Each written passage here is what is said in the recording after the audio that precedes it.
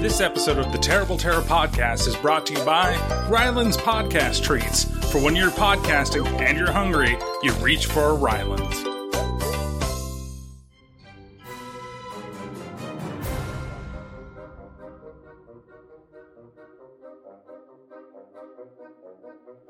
It's time to turn out the lights, grab some popcorn, and watch some horror movies. This is the Terrible Terror Podcast. Each episode I delve into the world of horror movies. Why do I do it? Well, I can't really explain it, but I love these horrifying flicks. If you made a horror movie on your phone, or made your own special effects MacGyver style, please send it my way. Now, what do you get when you try to make something that's funny, but it ends up just being a corporate chill of a movie? Why, you get Little Nicky.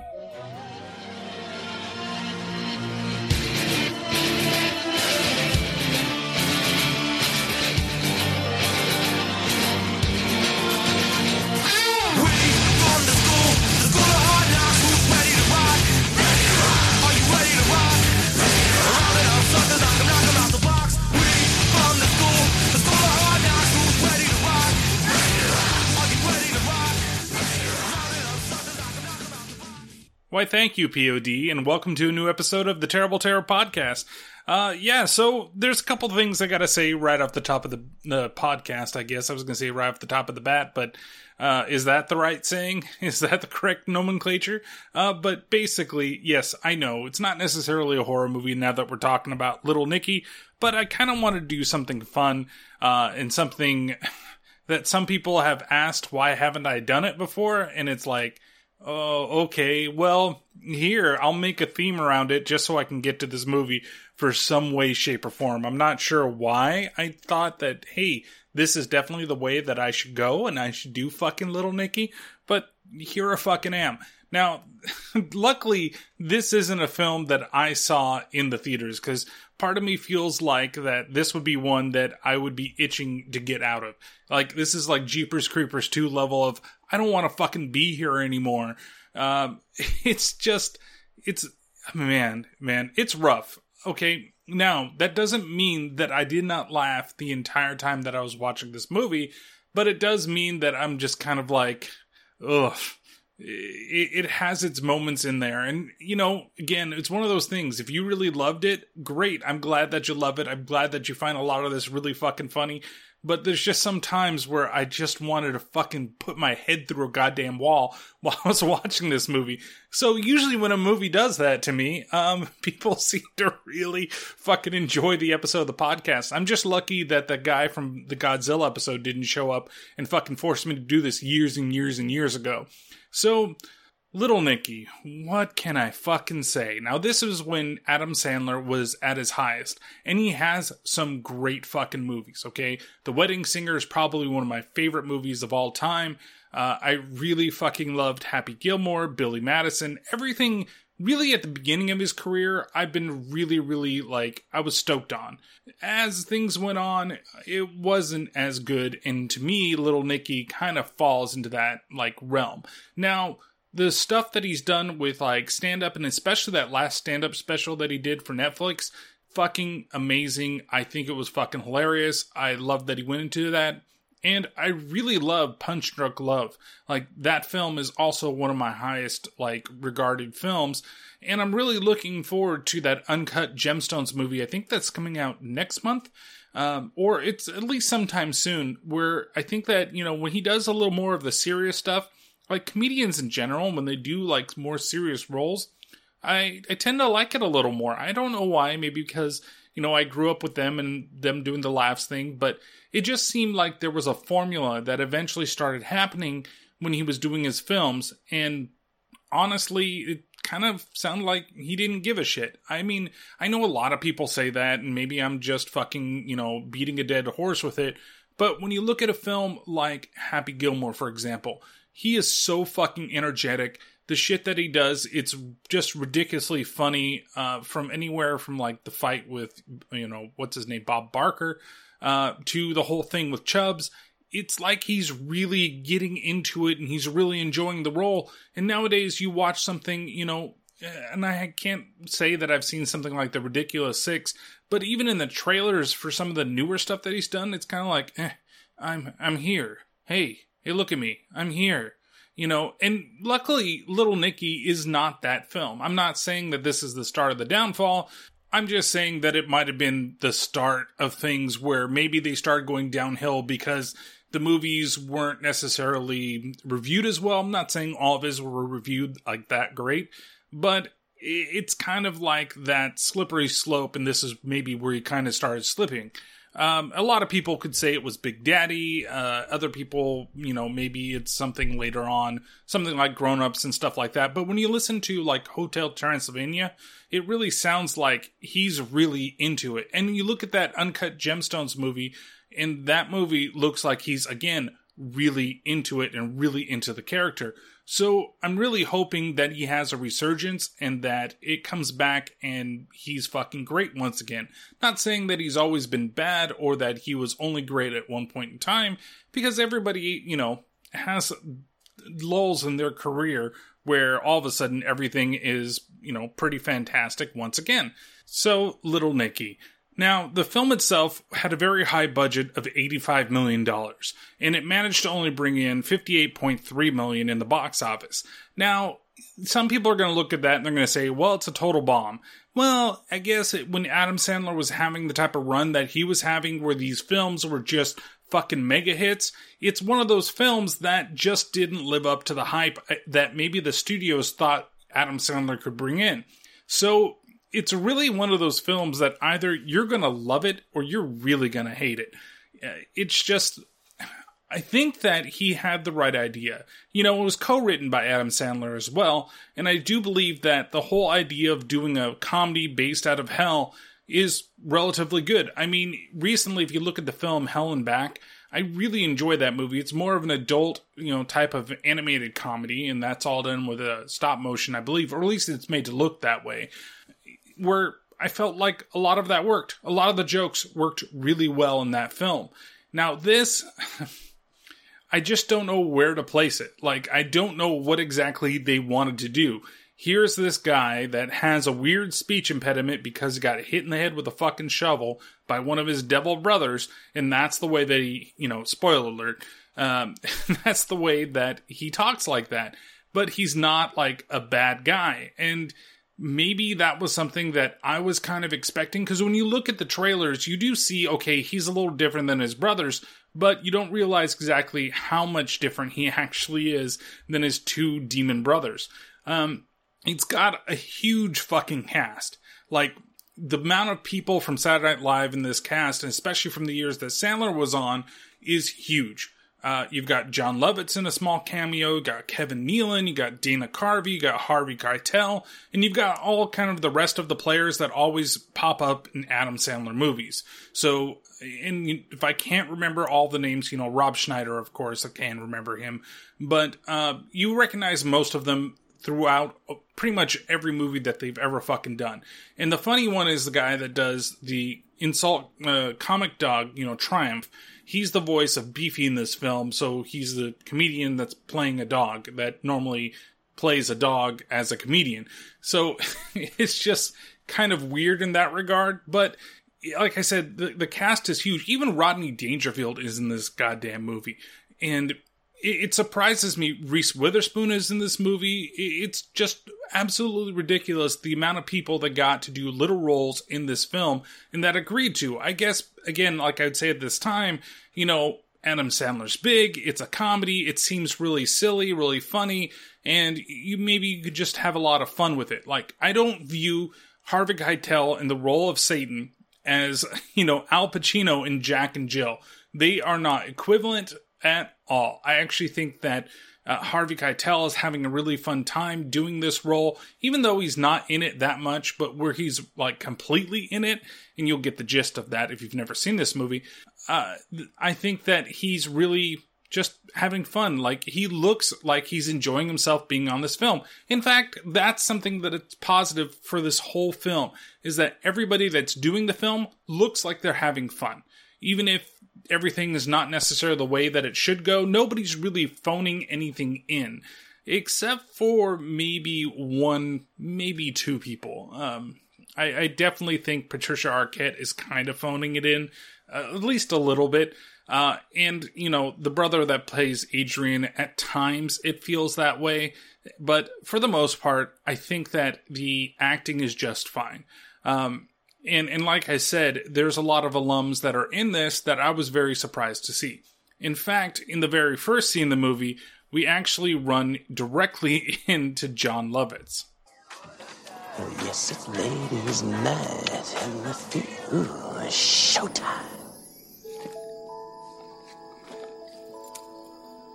Rough day at the office, Mrs. Dunleavy.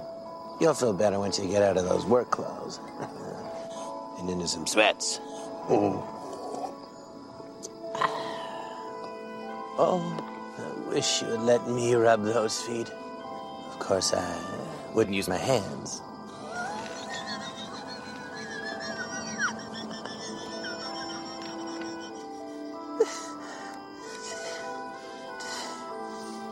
Oh, I think Victoria just told me her secret.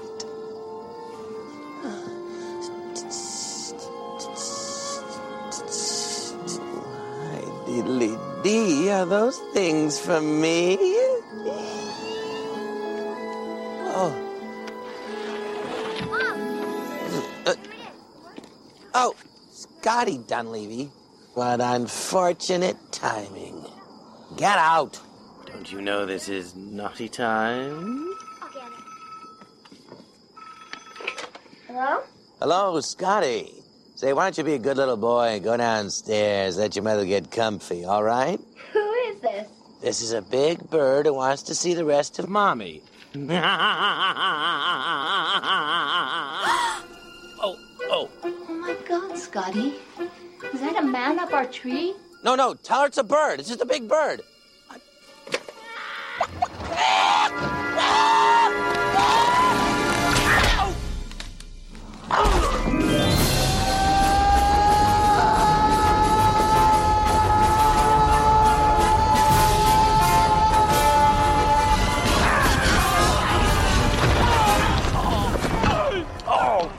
Hey, pal. Welcome.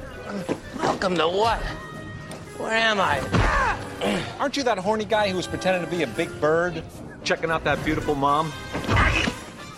Yes, I am. Now you're gonna see what a big horny bird actually looks like. In hell.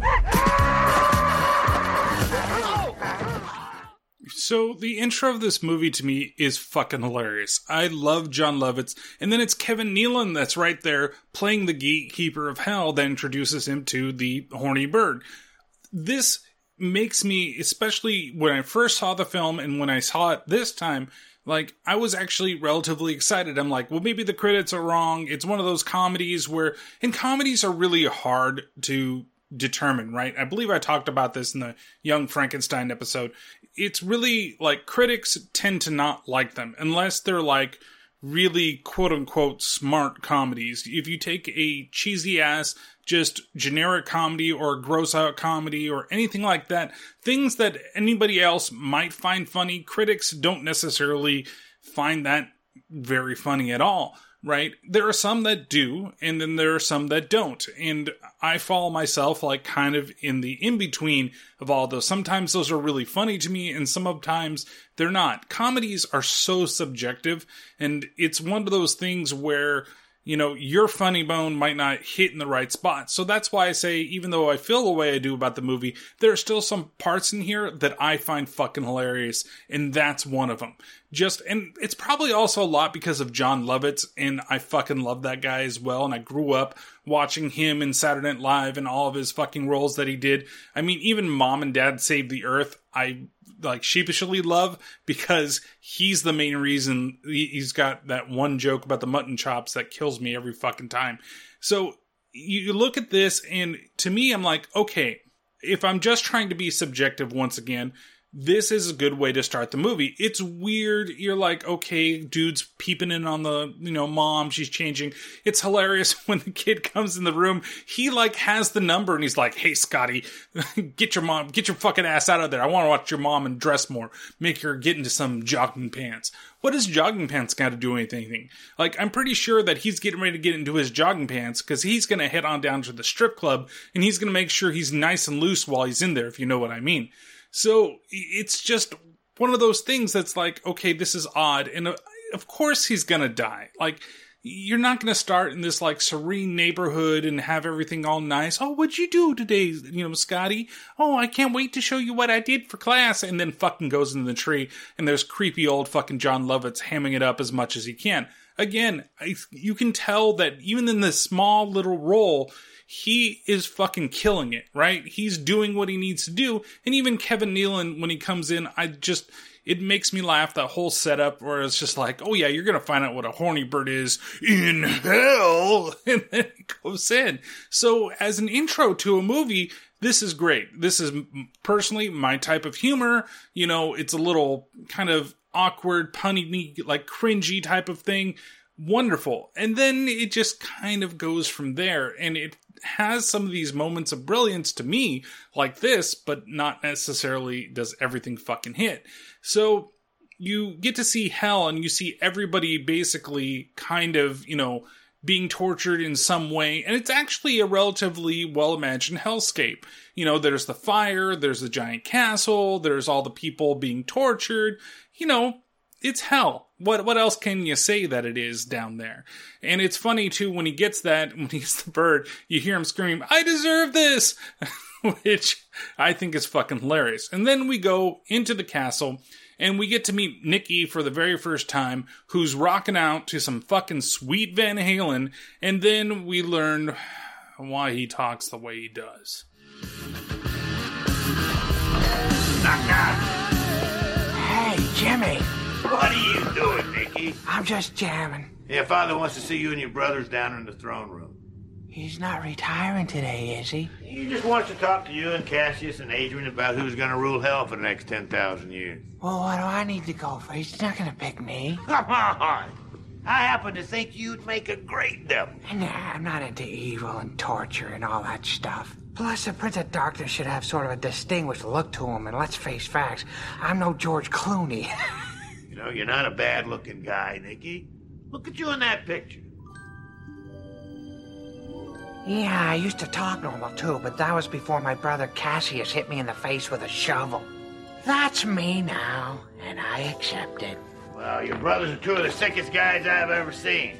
For some reason you're not. It's nothing to be ashamed of. Well, their mothers were fire dragons, and my mother was a goat, so how am I going to compete with that? Your mother was not a goat. Your brothers are just playing with you. Either way, if one of those psychos gets picked, I'm doomed. I knew it, Adrian. He's finally retiring. Cassius, I've been waiting on this day for 10,000 years. The old man picks me to take over hell. I'm gonna keep torture going 24/7. No breaks. You got him right in the eye. Hey, Oh, how's Daddy's little girl doing today? Oh, I didn't see you guys over there. What's up? Hey, Shovelface, you wanna mind wrestle? Actually, no, I'm all right. I was thinking of chilling out by the throne for a little bit. I'm gonna mind wrestle you whether you like it or not. Well, I have to warn you, I'm getting pretty good at it. Then I guess I can't make you do this. Okay, mercy. You win. I give. Game over. What are you boys doing? Nothing, Dad. Just hitting the old punching bags. Cassius, didn't I tell you to stay out of your brother's mind? I forgot. Maybe this will help you remember.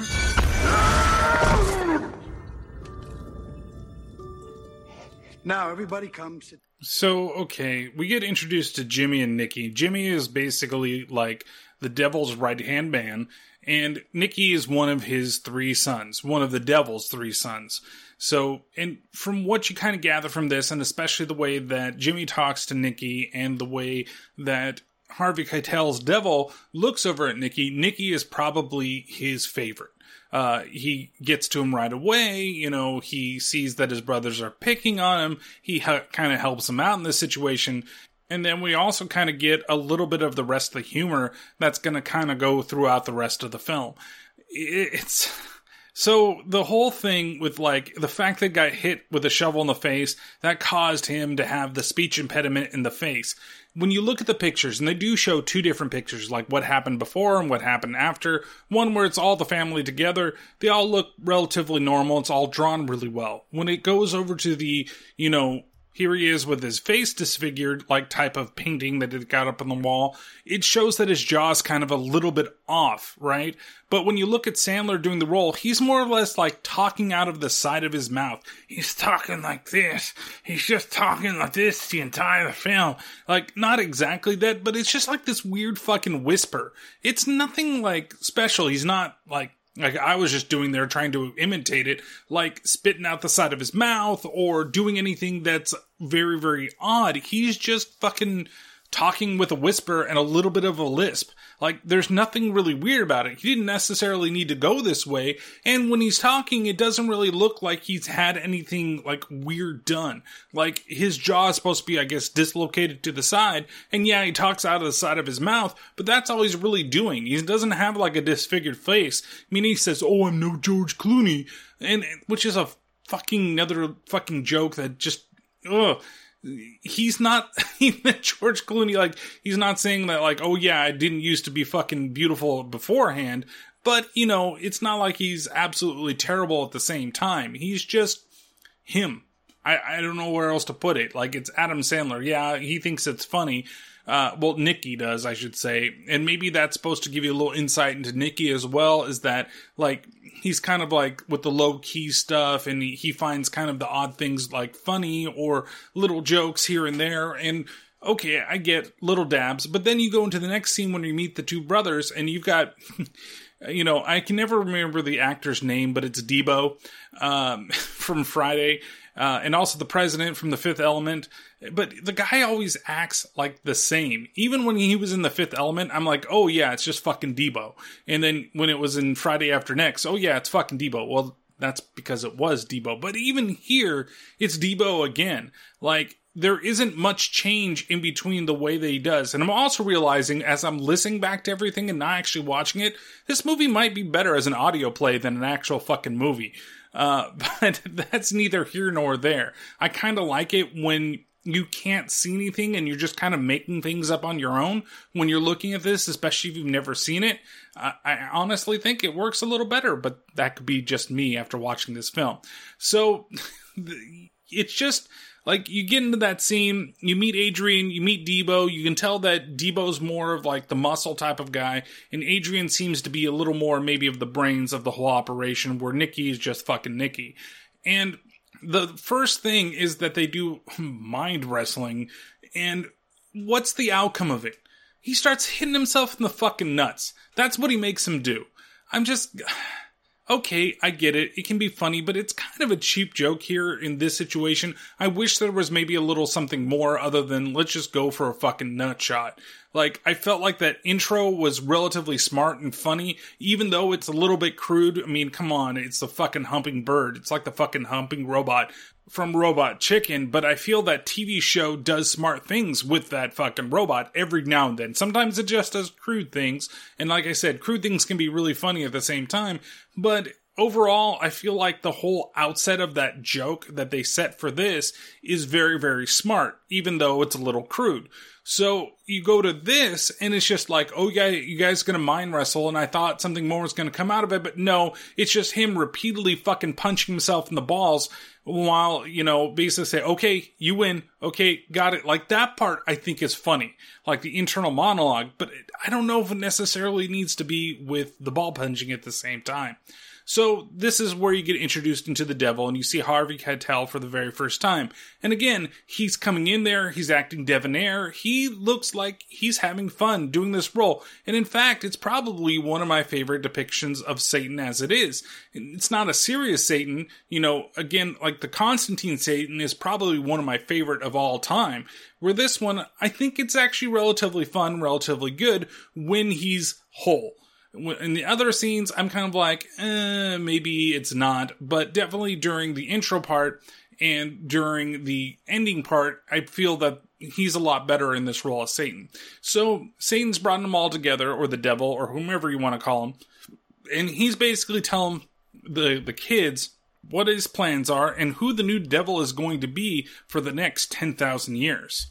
This, as some of you might know, is my 10,000th year as Prince of Darkness. So I think the time has come to discuss who will succeed me. Knock knock? Yes, Jimmy. Don't forget, you're shoving a pineapple up Hitler's ass at 4 p.m. This was a very difficult decision because I have 3 wonderful sons. I mean, Adrian, so smart, so ruthless. Wears makeup. And Cassius, so strong, so tough. Don't forget clinically insane. And Nicky, such a sweet boy.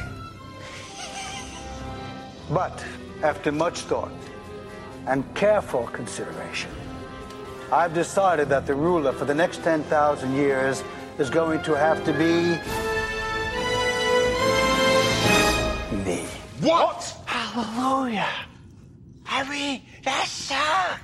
The important thing for the stability of our rule is to maintain the balance between good and evil. And I don't think any of you are ready for that responsibility yet. Dad, this is bullshit.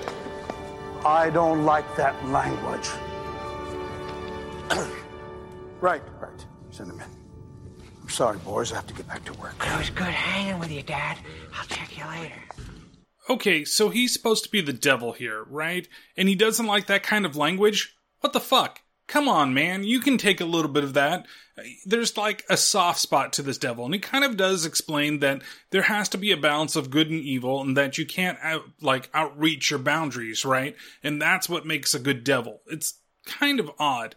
And the fact that he's also going to stick a pineapple up fucking Hitler's ass in the next scene makes me feel like, okay, well, there's like good to this devil, and then there's like this other crap where he doesn't want to deal with the fact that his kids are fucking fighting amongst each other, and that the other two are just, one, Nicky's not ready because he's Nicky and he's too sweet of a boy, whereas the other two are just too fucking ruthless. So none of those like brothers here are really worthy of taking over hell and being the good balance or the bad balance between good and evil, right? So it's just kind of an interesting situation, and I don't know what to think about this. And like, I know that it's just the setup for the way that the movie's going, but I kind of wish that he was a little more eviler than everything else. You even get John Lovitz coming back, and he's like looking in there, he's like, "Hey, Satan, I like your cape." And then he snaps or waves his hand, and then the fucking humping bird comes back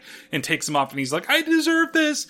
And again, I laugh because I find that fucking funny. And even in this scene, I do find it funny when he, like, little Nicky's making his little, like, jabs at each one. He's like, wears makeup. It's clinically insane. And then when he finds out that he's not going to be there, oh, hallelujah. And he's like, oh, that sucks. Like, that shit to me is like, it's subtle and it's really fucking funny. Whereas just the ball punching, I just don't get. And even then, the Hitler getting a pineapple up the asshole, like the whole selection where Hitler selects the small one, he's like, nah, and he's like, oh, fine. I guess it's gonna be the giant one, and he sticks it in fucking, like, you know, pineapple spikes first, or whatever you call the top of the fucking pineapple. I don't know, I'm not a fucking fruit person. So from here, we go and we see that the brothers, they're fucking pissed off. They're already pissed off because neither of them are going to be the new devil, because Dad decided that he's going to hold it for another 10,000 years, and so they're going to have to wait a little longer. And of course, they have a plan to basically oust their father in a way that is a little, I don't know, necessarily want to say unconventional, but a little probably eviler than the dad wants it to be. 20,000 years ago, Grandpa Lucifer said it's better to rule in hell than it is to serve in heaven. Well, I'm tired of serving in hell. We need somewhere where we can rule. Bring it on, big man. Let's see what you got. Could you concentrate for 5 seconds? I am concentrating, man. I'm sorry. After careful consideration, I must respectfully decline. I can't stand retirement. Come on, just let me win one Super Bowl. In exchange for eternal damnation of your soul? You're much too nice a guy for me to want to do that to you, Mr. Marino. You did it for Namath. Yeah, but Joe was coming here anyways. This sucks. I'll just go to the Super Bowl as an announcer, and I'll win myself an Emmy. That's the spirit. You're a good devil, Dad. And I also happen to be a Jets fan. What do you think about Earth? We could create our own hell there. You saying we can go up there and kill everyone? Eventually, Cassius, but first we'd have to corrupt as many souls as we can so that when we do destroy them, Their damn souls will be ours. it's our time, brother.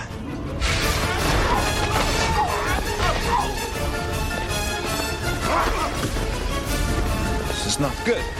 This is not good. Whoa, fellas, what are you doing?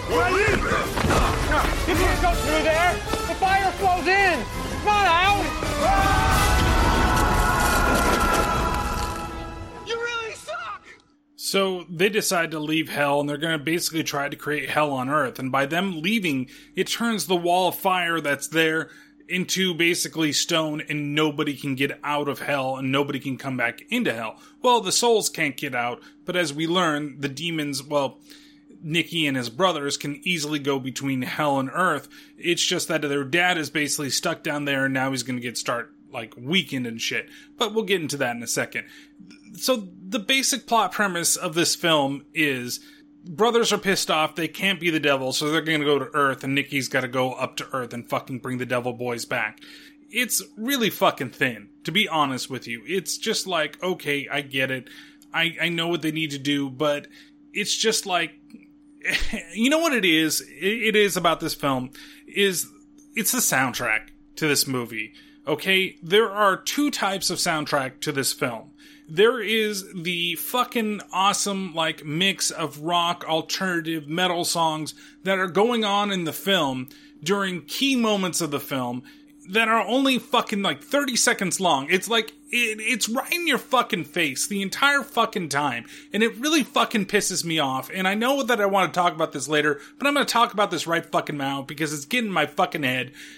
It's that, they go to a scene and they play a 30 or 10 second or 20 second fucking clip of a fucking song, and it's all it is just to basically move you to that fucking scene.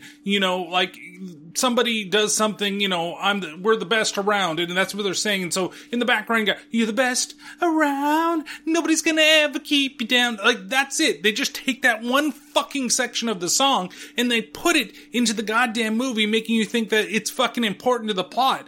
They do this over and over and over and over fucking again, and it's just let the song fucking play out, or do something different with it. You've got all these awesome fucking songs that you're using, and they're only to emphasize a fucking point that you're doing in the fucking movie. It just doesn't make any sense to me. And then you've got, in this scene, where they're going and they're okay, we're gonna fucking escape hell, and we're gonna be fucking badasses, and we're gonna create hell on Earth, and this is how we're gonna make sure we usurp whatever my dad is fucking doing. Which is, again, I said, I think it's kind of paper thin, but at the same time, it's at least fucking, something. It's something evil that they're doing. But the fucking soundtrack is ha ha ha ha ha ha ha ha. I'm so happy, everything is great. Isn't this cartoony and whimsical? What the fuck is this? Why the fuck do you need to have this type of music during this type of scene? Take one of those badass fucking metal songs that you probably fucking got the rights to for this fucking movie and play that. Fuck, I'll even take a fucking Highway to Hell at this point in the movie, because we're gonna do this, even though it could be seen as cheesy as fuck for this little fucking scene, and I bet you that fucking song is in here somewhere. It's just ridiculous. To me, it's completely and utter ridiculous that when we want to do these, kind of badass, simple scenes, we play this cheery fucking music, but then when we want to do something that we're just saying something, or we're just moving in a transition from a scene, we take these awesome songs and we take the one lyric that is going to match you to that fucking scene, and that's what we fucking play.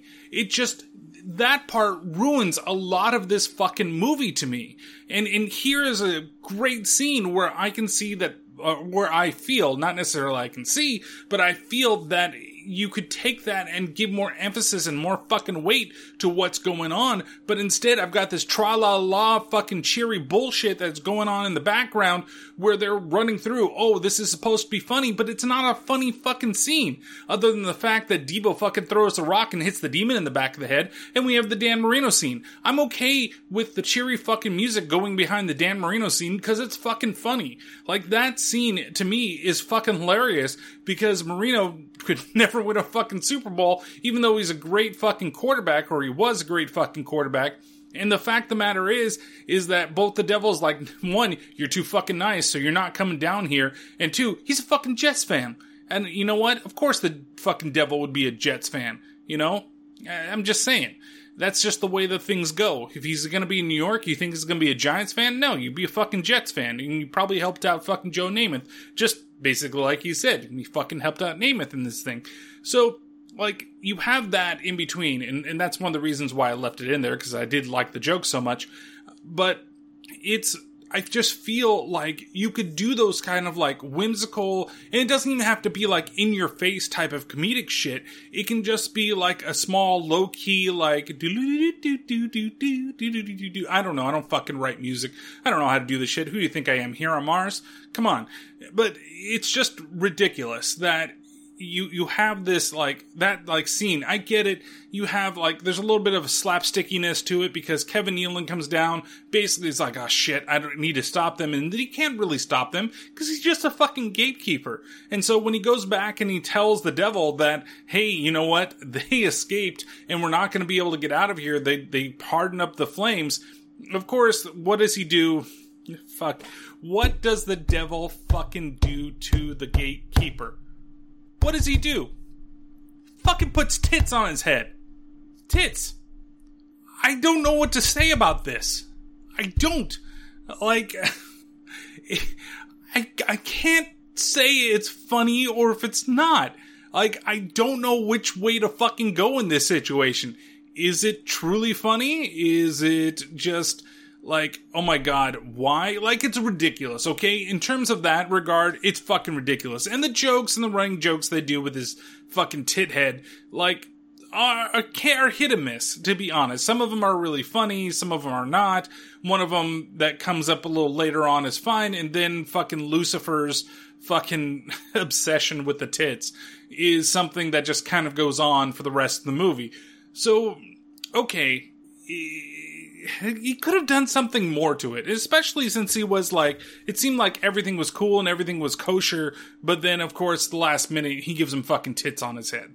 So, after he's given the gatekeeper tits, you know, they go over to the wall, and he basically explains to Nicky that he's the only one that can really save the day, which, you know, we know is not going to turn out that well.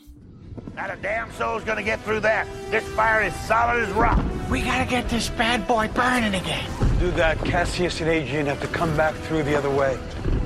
So go get him, Dad. I'm too weak. The process has already begun. So go get him, Jimmy. I'm just a demon. I don't have devil blood in me. I wouldn't last 2 minutes with your brothers up there. Are you saying it's up to me? Huh? You said no souls could get through that. Nicky, are you a soul, or are you the spawn of Satan? I never been to Earth, Dad. I never even slept over some other dude's house. Nicky, the worst thing that can happen on Earth is you get killed. In which case, boom, you end up back here. So you're saying I need to go to Earth and kill my brothers? No go. They left together at the exact same time. They gotta come back together at the exact same time. Here. Get them to drink from this. One sip and they'll be trapped inside. Once you've got both of them, you bring the flask back through the gate. Let me, sir. Gross! He's got less than a week. Dad, I don't know if I can do this. Son, try your best. So, he's gotta go to Earth, where he's never been before. He's gotta somehow fight his brothers, which he's way too weak to do. and he's not really sure himself. So, of course, the moment that he does go through and goes up to Earth, he gets run over by a fucking subway train and is sent right back down to hell within the first 10 seconds, to which everybody points out. There's also that demon that's in the background. That guy is going to be a running guy that happens in multiple scenes, and we'll hear from him a little bit later on. So, now that we're here, and Nicky has finally, gotten himself on his way to Earth, he's managed to avoid the very first or very second train that's coming his way. We're introduced to another character in the film. We're introduced to Beefy, the dog, who's going to be his guide. And this is really ridiculous here, okay? So, he's never been there. He's got to, and even Beefy kind of explains to him as well, like, he's got to figure out where the fuck his brothers are, who can take over other people's bodies, in a city that has, thousands and thousands and thousands and thousands and thousands of fucking people in it, and he's got to find two people that could be fucking anybody. And he's a fucking idiot. So, of course, this is how comedy is going to fucking ensue, because we're going to watch him, figure out what's going on with everything. Now, before I play this scene, I'm not gonna say who it is, but there's a very special cameo that happens at the end of it once he gets back up to the surface of New York City. I'm Nicky. That's terrific. Now get off the track and come with me, handsome. Okay. Welcome to Grand Central Station in New York City. My name is Beefy. I'm an old friend of your father's. He asked me to help you out. I just want to find my brothers and be on my way. Not gonna be easy. Your brothers can possess people, so they probably won't look like themselves. You have to be suspicious of everyone. All right, bro. Well, the jig is up then. Get in the flask. Come on, slide right on in. Ain't me, moron. Sorry, Now there's this blind guy outside you might think is possessed, but he's just crazy. Okay. Yo, though I cannot see with these blind eyes, I know the good Lord still loves me. He loves all of his children while he loves you. That's the guy. And he loves you. Here he goes. You make the Lord very nervous. All right. I'm burning now. Take it easy. Hellfire is burning me alive. He's burning. Burning me. The beast is alive. He's among us. Clear the street. The devil is here. Making friends already. So, if you don't know who that is right away just by the voice, let me just tell you right away, it's Quentin fucking Tarantino. What the fuck is he doing in this movie? And honestly, I'm gonna say that he's probably one of my more, I want to say favorite parts of the movies, but he's one of the parts of the film that I like a little bit, and he constantly shows up throughout the whole fucking movie in many different fucking scenes. And it's just a lot of slapstick, and it's good that he's not taking himself so fucking serious. I get it. He was in From Dusk Till Dawn, and he was probably one of my favorite characters in that movie as well. But here, it's just, part of me feels that it's so out of place. When I saw him, I'm like, that's Quentin fucking Tarantino. What the fuck is he doing in this movie? And he's here just basically to fucking get hurt all the fucking time, and basically point out when Nicky's fucking around. So, we meet the dog that again is voiced by the Triumph, the comic dog that, the little puppet guy that goes out there and fucking talks about people for to poop on or some shit like that. And it's just kind of an interesting situation that he's the one that's going to be leading Nicky everywhere around. And then he does mention to Nicky, well, your dad gave me a bunch of money, but I blew it, because he gave him money to have a nice rental property for the week, and instead he blew it on fucking hookers and blow. And honestly, if I was a dog in his situation, I'd probably blow it on a fucking hookers and blow at the same time. So, I can forgive the dog for doing what he needs to do. Dogs gotta get their rocks off too. What am I to complain about? So, he leads them around. They're gonna try to find the apartment that they need, but he's also trying to, acclimate himself to the world around him. And, of course, that means that, we need a product placement right here. Put it in your mouth.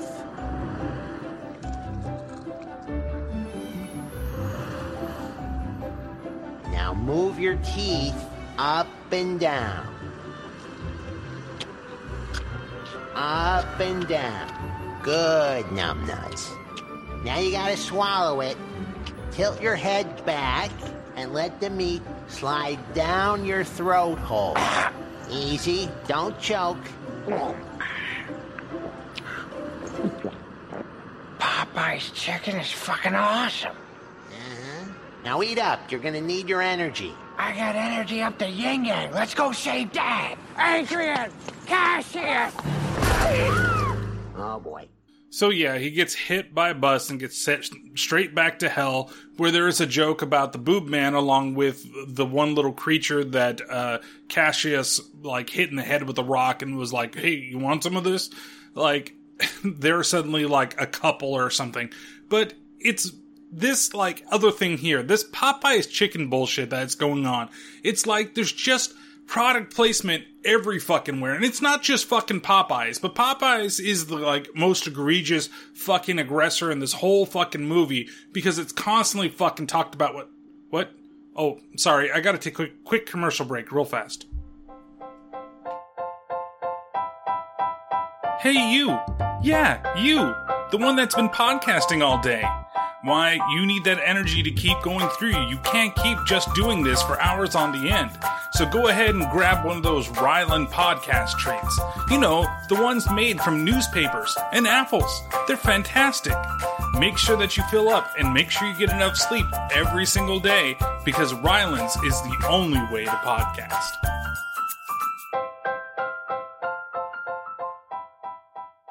So, like I was saying, it's just all over the fucking place. There's just fucking product placement just randomly, and it's not really like you see the stuff. You see Popeyes fucking, like, all the fucking time. He always has that fucking chicken in his hands. He's just always fucking gnawing down on it at one point or another.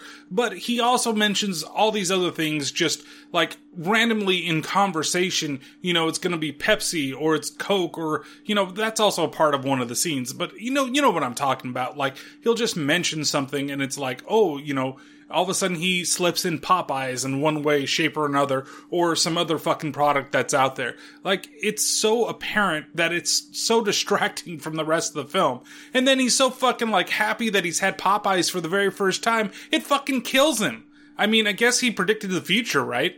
So, he goes back to hell, he does the thing with Kevin Nealon and the thing, and he tells him, okay, I won't say anything if you don't say anything, and then we go back up to the surface, and when we go back up to the surface, we see how, like, Adrian and Cassius are actually trying to influence the people, and again, this is one of those scenes that actually I quite enjoyed. In today's gospel, the Lord tells us how we should live if we wish to attain the splendor of heaven, or something like that. Jesus this, Moses that, Abraham hit me with a wiffle ball bat.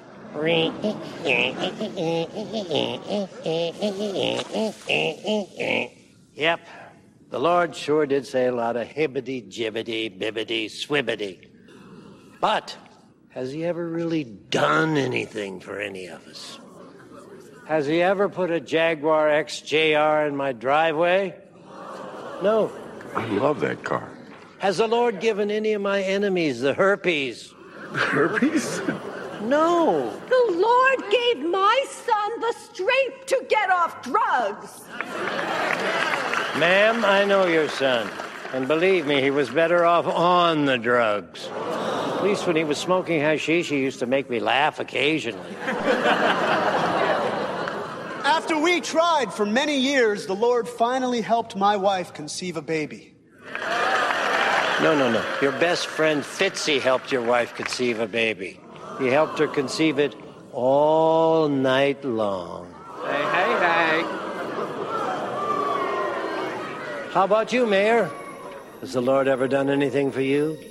Well, you know, I wished I could think of something, but to be honest with you, I can't. I can't think of a damn thing he's ever done for me. Kind of makes you wonder if there even is a Lord. If there even is the ultimate punishment for our so-called sins. Why don't we all just have fun and do whatever the hell we want? Hey! Let the sin begin. So it's actually a pretty ingenious plan that they now have going. I'm not saying that it's the best plan in the world, but the way that they're doing it, using religious leaders and other political leaders in New York City to get everybody kind of in on the situation and make sure that everything is perfect with sin and everybody's cool with just fucking sinning everywhere, is a relatively good idea. It's kind of shitty because these people are so quick to be like, oh yeah, okay, I'll totally fucking sin. I'll do all this shit. Especially, it's fucking stupid, and you can tell it's ADR'd, but when the guy's like, yay, like, because he knocked up his best friend's wife, I still have to chuckle in that scene.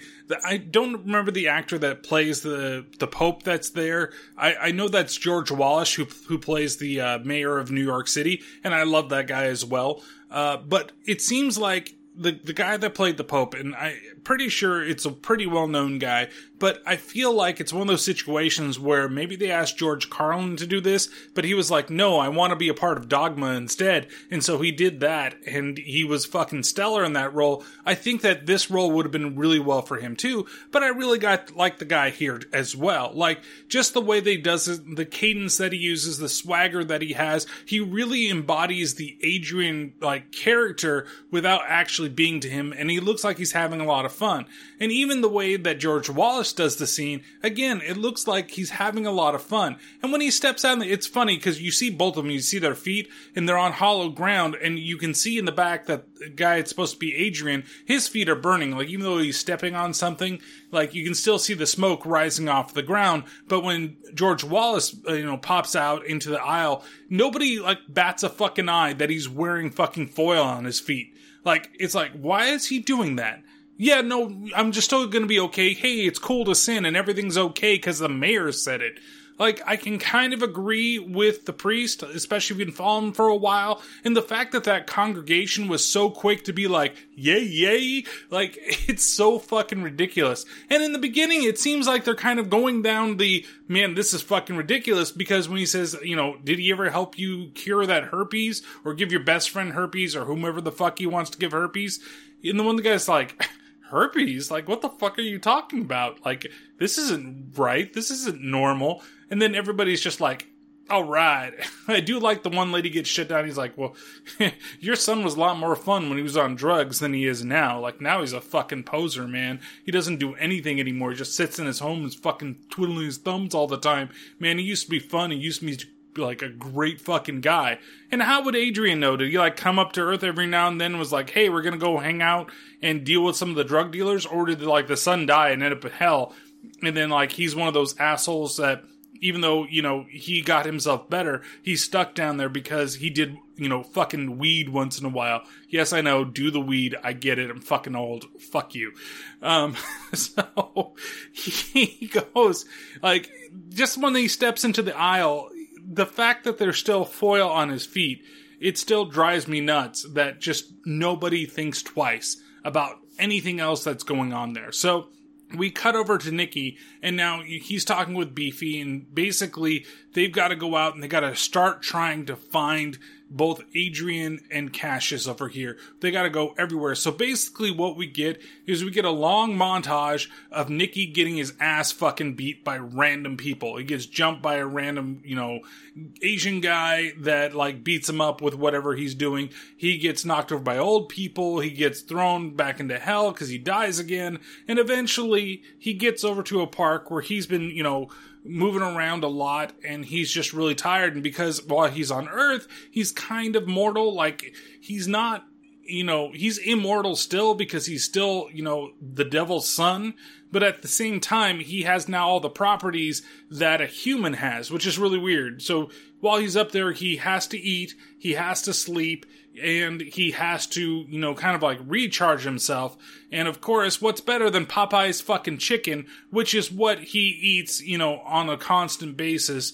And so he's there in the park, like they're talking basically. He's like, dude, you know what? You gotta like take a rest. And at this point too, I should say, he did manage to find himself a place to live, with one of this like actor guy who, when you first meet him, you're kind of thinking that he's talking directly to Nicky, but then you find out that he's talking directly into a mirror instead, and he's basically rehearsing some sort of scene.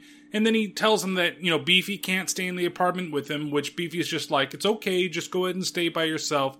And then you see him, like, he sleeps for the very first time, and he sleeps on top of a radiator, which I guess is supposed to be kind of funny because, you know, he's from hell, he's used to sleeping in a very hot space, and here he is sleeping on top of that. But what is kind of funny is the fact that when he snores, he sounds like a fucking demon. And Beefy has been watching over him and knows that he's got still just the right amount of evil inside of him, even though he doesn't really fucking show it on the outside. So, after his long day of trying to search for his brothers and getting the shit beat out of him, he tries to eat some chicken to make himself feel better and get some more energy, but because he has human limitations, Beefy tells him, okay, you know what, you just need to roll over and fall asleep, to which he does. And he begins to have his, like, demon fucking snoring sounds, which causes a lot of people to kind of look in on him, as well as the two metal dudes that end up fucking following, and one famous thief. There's our man. Oh, Mr. Sleepyhead must have some major ties to the dark side. What's with that guy? It's got to be one of his disciples or something. My man's them deep nocturnal shit. Mm-hmm. Yeah. Yo, man, I think that devil guy just got ripped off. Should we wake him up? Yeah, you do it. Rise and shine, devil guy. Some dude just stole your shit. What? Where? Which way did he go? That way. Thanks.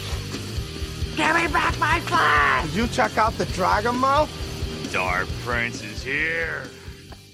Okay, so these metal guys, of course, are like the stereotypical metal guys that you have in a lot of these type of movies. I mean, it's no Deathgasm, but still, they're just like, you know, they worship Ozzy and all those other metal guys, and they're here, they automatically are able to figure out that, hey, he must be the Prince of Darkness because he makes all of these fucking, you know, growling demon type of sounds. And these guys are kind of like, I don't know, they're not funny, they're not funny, they're just kind of like there. It's just a big stereotype of the metal guy. And if you find that funny, great. If you don't, you don't. That's just kind of the way the rest of the movie goes as well. So, you know, but it's just, I think it's kind of funny that they're automatically, like, the moment that they hear it, they're just like, yeah, that dude's a demon. And then nobody really bats an eye. And he doesn't really bat an eye when they tell him that, hey, you know, hey, devil guy, you know, the guy that stole your shit, he ran that way. So Nicky follows after the guy that stole his stuff, and if you didn't recognize the voice right away, you should recognize the voice because that's John Witherspoon, and, you know, may he rest in peace. I didn't remember that he was even in this movie. I was surprised when I saw him. Surprised by two guys, Quentin Tarantino and then Witherspoon. And honestly, he is probably my favorite part of the movie, and it sucks that he's only in this little scene. And this is where we actually get to meet the love interest of Nicky as well. Check out my stuff. I got a comb only used twice. I got a pepper shaker. I got a silver doodad from Africa.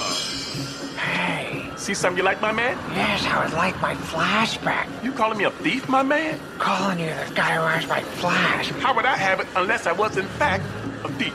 I don't know. Now you've gone and done it. You done messed with my business, bitch. I would appreciate if you kept your voice down. Oh, you going all crazy-eyed on me. I'll show you some crazy-eyed. Look at this. Come on, let's get busy. Excuse me, sir. Who? Does, that flask belong to this man? Now you gonna call me a thief, too? Damn. Okay, look. Today, the guy you ripped off just happened to walk by and bust you, so why don't you just give him his flask back? What are you gonna do if I don't? Bite me with your knuckle, too? No. But maybe that policeman over there might have something to say. Oh, take your dumb-ass canteen, goofy. And you, get your ragged-ass clothes and find yourself another corner before I show you what crazy really is. Fine, I will. I'm a businessman. I'll be seeing you in a few years. I mean, I absolutely adore that guy. And, you know, the Friday movies are where I originally recognized him from, but he's been in the business for a really long time. He used to be a part of Sanford & Son way back in the day, and I did not recognize him at all, from that. And I grew up with him specifically in Friday, and to see him in this again, especially after his recent passing, it was kind of cool and kind of heartfelt at the same time. It was like, oh, we left somebody. And I heard him talk recently, not so recently, but within the last year, he was on another podcast that I listened to, and to hear him talk about his life and the way that he did it, and he just was like always glad that he even was able to be a part of anything that was going on out there. Not that like he wasn't making a whole lot from these movies, he's just working. That's what he did, and he was basically saying he's probably going to be working till the day he dies, and unfortunately, that's exactly what he did, but he enjoyed his life at the same time. So it's kind of cool to hear and to see this guy once again. So that scene, the whole thing, like when you meet Valerie, who's played by Patricia Arquette, you can tell that she's having a little bit of difficulty with the prosthetic that she's using in her mouth, because she's meant to be given some little like snaggletooth, but it's not even that. It's just like one of her teeth is like pressing forward. And if that actually is like her grill, I'm sorry that I thought that it was a prosthetic, but it looks like she's having problems like keeping it in her mouth in the way that she talks. It looks like it's like way too big for her mouth too. And I guess that's meant to make her look a little frumpy, because she's not, like a terribly, frumpy looking girl. In fact, I think she's quite beautiful. So it's weird to see her in this type of situation where you have her like dressed down. And the one thing I will commend this film for doing, and it's rare that I'm going to commend this film in many ways, is that they don't transform her in any way to be something super beautiful. And not saying that she isn't cute the way that she looks, and she, in the eyes of a lot of people, it's not like, she's Christina Applegate or something in this film, in terms of like, beauty or whatever it is. But it's like, you don't have that ugly librarian turn into like hot chick, at some point, we realize that she's really beautiful. No, she just kind of stays plain throughout the rest of the movie, and it's honestly quite awesome when you think about it in the long run, especially with a lot of, these Hollywood type films back in those days where everything was kind of like, we're just going to turn, frumpy face over into something beautiful. So I do commend the film for that. So they do kind of start this, love relationship. This is also something that and like I said, I feel like she's just fucking phoning it in, because she doesn't really do a whole lot. Like, she's there, maybe that's just the character that they wanted to do. They wanted her to be, more low-key, more unsure of herself. Great. But at the same time, like, she could have put a little bit of life into it. Like, this is, it's the way that I have to kind of compare this to is, and I can't believe I'm bringing Kevin Smith up 2 times in this podcast, is Boo Boo Kitty Fuck from Jay and Silent Bob Strike Back and the Jay and Silent Bob reboot. She's like that character, she's bubbly and kind of idiotic and everything, but she still has like life to her. Like, there are things in that film where, even though it's kind of like, okay, I'm going with the flow and the character doesn't have a whole lot of depth to her, I still enjoy watching the character, and I feel like the actress was still really into it. She was really happy and bubbly when she needed to be, and then kind of like clueless when she needed to be. Where, as Valerie, she's just kind of there. Like, that's it. This is what you get. Everything. And I don't understand why. Maybe it's to match the intensity that Adam Sandler is bringing to Nicky, or not to overshadow whatever intensity he's bringing, which is close to none. It's just very odd. And so when you see them first talk for the very first time, it's just kind of a boring scene. Excuse me. That was amazing. I just wanted to thank you.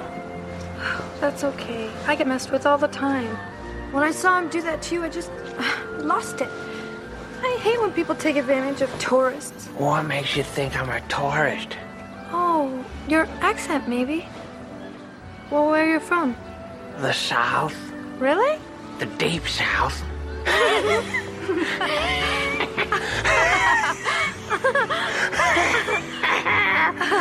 Why are we laughing? I don't know, but I was enjoying it. Your glasses are pretty. They Make your eyes look big and sparkly. It's fun looking at them. Oh, my dad's an optometrist. My dad's in hell and he's falling apart. Oh, I'm sorry. It's really tough when your folks get older. I don't know what I would do if I couldn't save him. Well, I'm sure a nice southern boy like you will figure something out.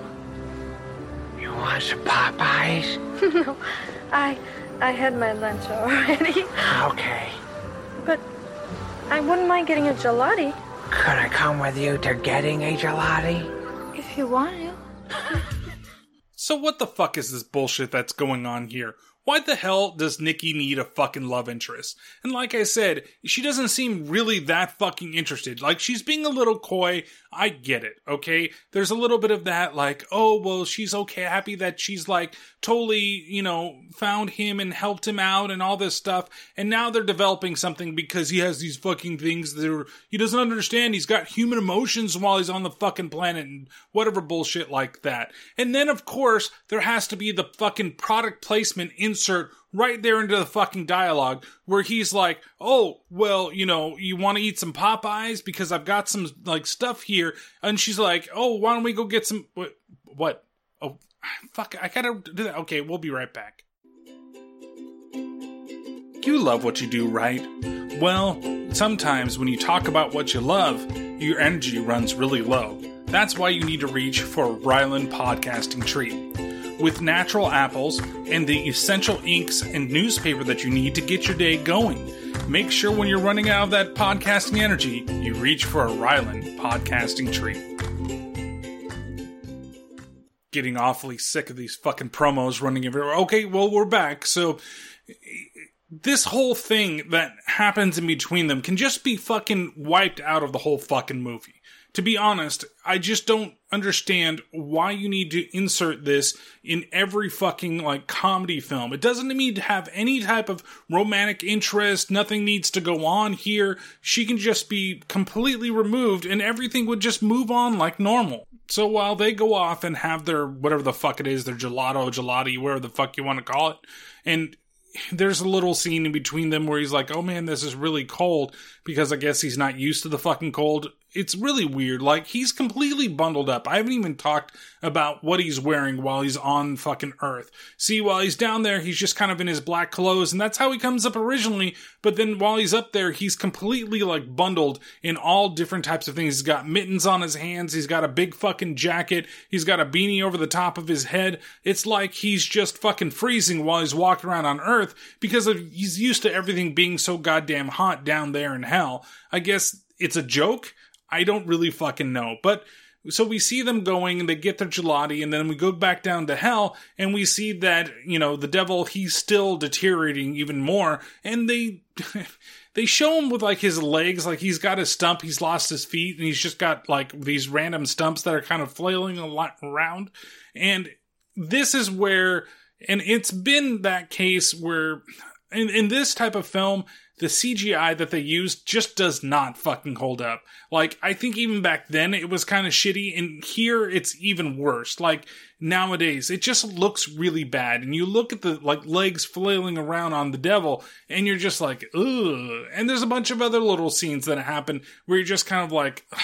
I just don't know why it looks like that bad. Like, it looks like stuff that could have happened in the 80s where they were just using, you know, computers sparingly to do little effects here and there. Whereas they decided to use a lot of those 80s effects, like, to their full potential in 2000 when this film was released. So, we also see that Rodney Dangerfield, like, he's starting to interact with the gatekeeper that has the boobs on the head. And Rodney Dangerfield in this sounds really old, and this has to be one of the last things that he did. And it's great, again, it's another guy that's great to see on the fucking screen, but at the same time, it's kind of like, oh man, I don't know why he chose to do this, maybe just wanted to do it for fun, but he's just also kind of phoning it in, or maybe shouldn't have done it. Like, I feel so bad in, like, saying that and being like, oh, you shouldn't do these things, but, like, Leslie Nielsen was doing stuff, again, all the way up into his death, and he looked great, sounded great. Rodney Dangerfield, not so much.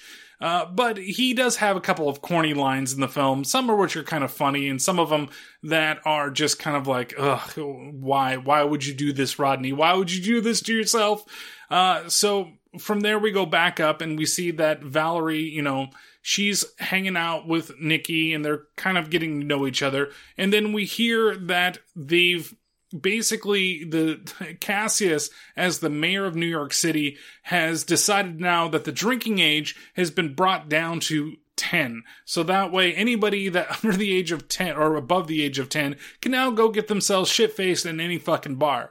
And we see that Adrian's hanging out on the street, and then he also runs across little Nicky for the very first time with Valerie and basically acts like a jerk. Another startling announcement from City Hall. Mayor Randolph has, effective immediately, lowered the legal drinking age from 21 to 10. When an adult goes to hell, that's terrific. But when a child goes... That's why I'm in this business. Little Nicky. You know what's nice about you? Why? I like the way you're happy just being yourself. You don't try to act cool. Thanks much, Valerie. You know what's nice about you?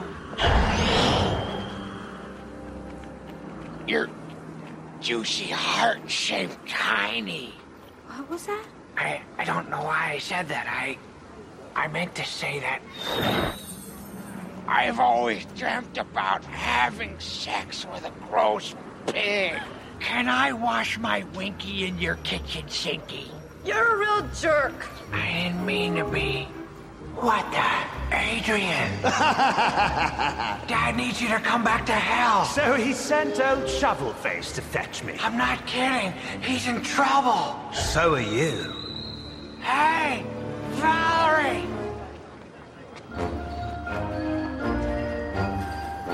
What is your problem? I'm sorry. Adrian, you guys froze the fire gate, and now Dad is dying. So get your booty back home or else. You can't talk tough, Nicky. Even the voice inside your head has a speech impediment. Adrian, you're gonna go back because I'm gonna make you go back. How about this? I'll stay here, enjoying my pizza and my peppermint schnapps, and you go back. Adrian, don't! Cut the crap! This is serious!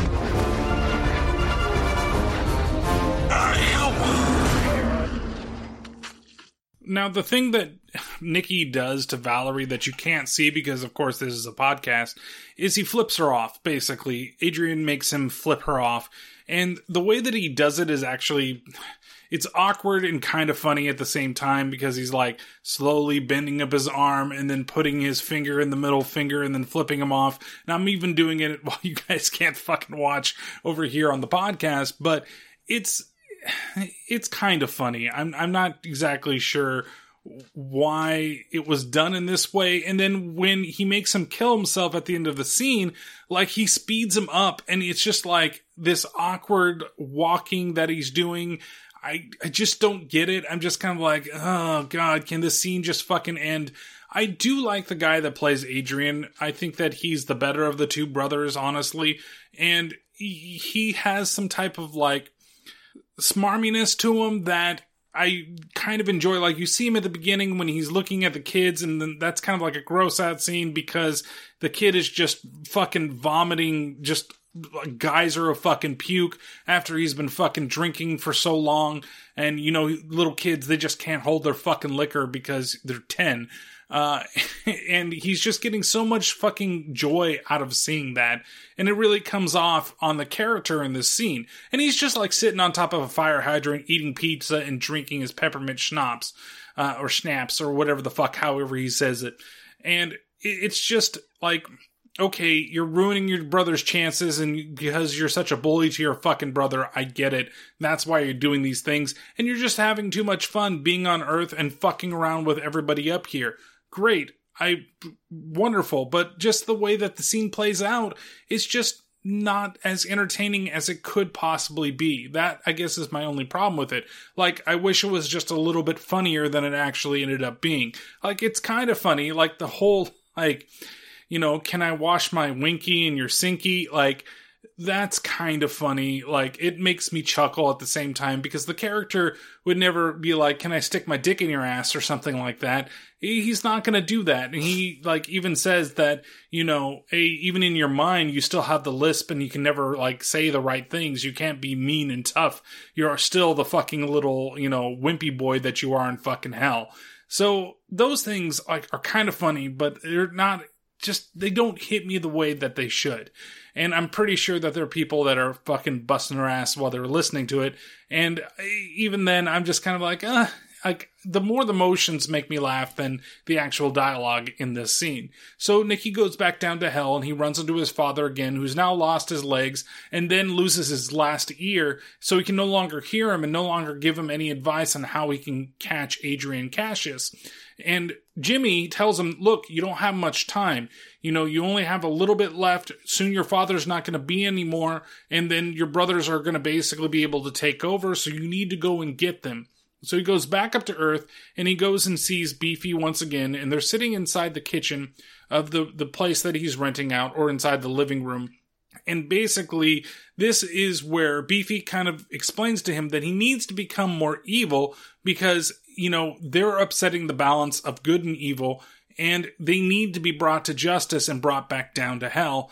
And this is where you get the part of the trailer where you see him using his evil powers for the very first time to turn something into something else. Others are upsetting the balance between good and evil. Well, what can I do about it? You can't do jack shit unless you learn your evil powers. Go get a soda out of the fridge. But those are my roommate sodas. But those are my roommate sodas. Does that sound like a statement the son of the devil would make? All right, take it easy.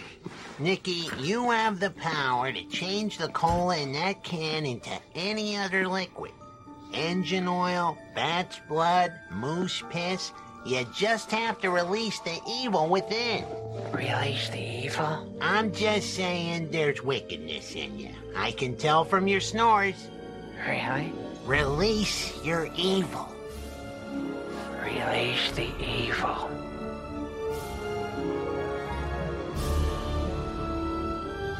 Come on, you can do it. There it is. You got it in you.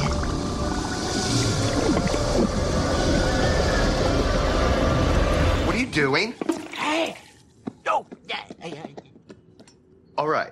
I'm going to pretend I didn't see a dog on the couch because my brain just can't process that right now. But were you about to drink one of my Cokes? No. I was just looking at it. It's beautiful. This Coke tastes like Pepsi. You changed a Coke into a Pepsi. That was your big transformation? Come on, man, give it up a little. I mean, that was pretty good for my first try. Do you even care that your brothers are killing your father? Yes, I care. And he is not going to die. Attaboy. I'm freaked out. My television just blew up. You're damn right it did. Really? See, like, the little things there at the end, I think that's, again, extremely funny. Where he's like, you're damn right it did. Oh, wait, I mean, oh, really? Like, that stuff makes me laugh so much. And even the changing of Coke into Pepsi, that is pretty damn funny to me, too. Like, of course, this is the type of thing that he would do, right? Like, he's not really that evil. And the only evil thing they could truly think of is basically changing one brand to the other because it might upset the roommate. But he doesn't want to upset him too much because, you know, that's his stuff.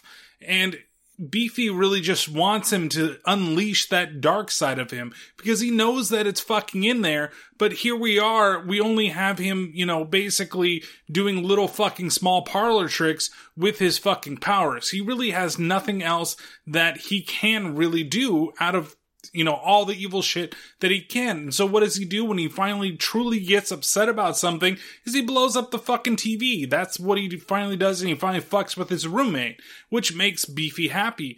But honestly, it's still, you know, it's a little messed up because his roommate is not that bad of a guy, even though he's a little eccentric with the whole thing, and then there turns into like a running gay joke or something later on in the film. But it's just, it's still not as bad as it could possibly be. Like, he's slowly coming into his powers, and we get to see a little bit more of it as the movie moves along. So his roommate comes over because he's freaking out, not just about the TV exploding, but the fact that he's watching, and I don't know, when did this happen? I mean, the only time that I've ever seen anybody watch a Harlem Globetrotter game on television was Krusty the fucking Clown, okay? And he bet against the Globetrotters, which was the dumbest move he could possibly fucking do, because the Globetrotters don't win shit, or don't lose shit, except for when Cassius is the one that's playing the ref on the fucking court and fucking with the Globetrotters game. And even the roommate, he says that to him too. He's like, I've watched the Globetrotters for years.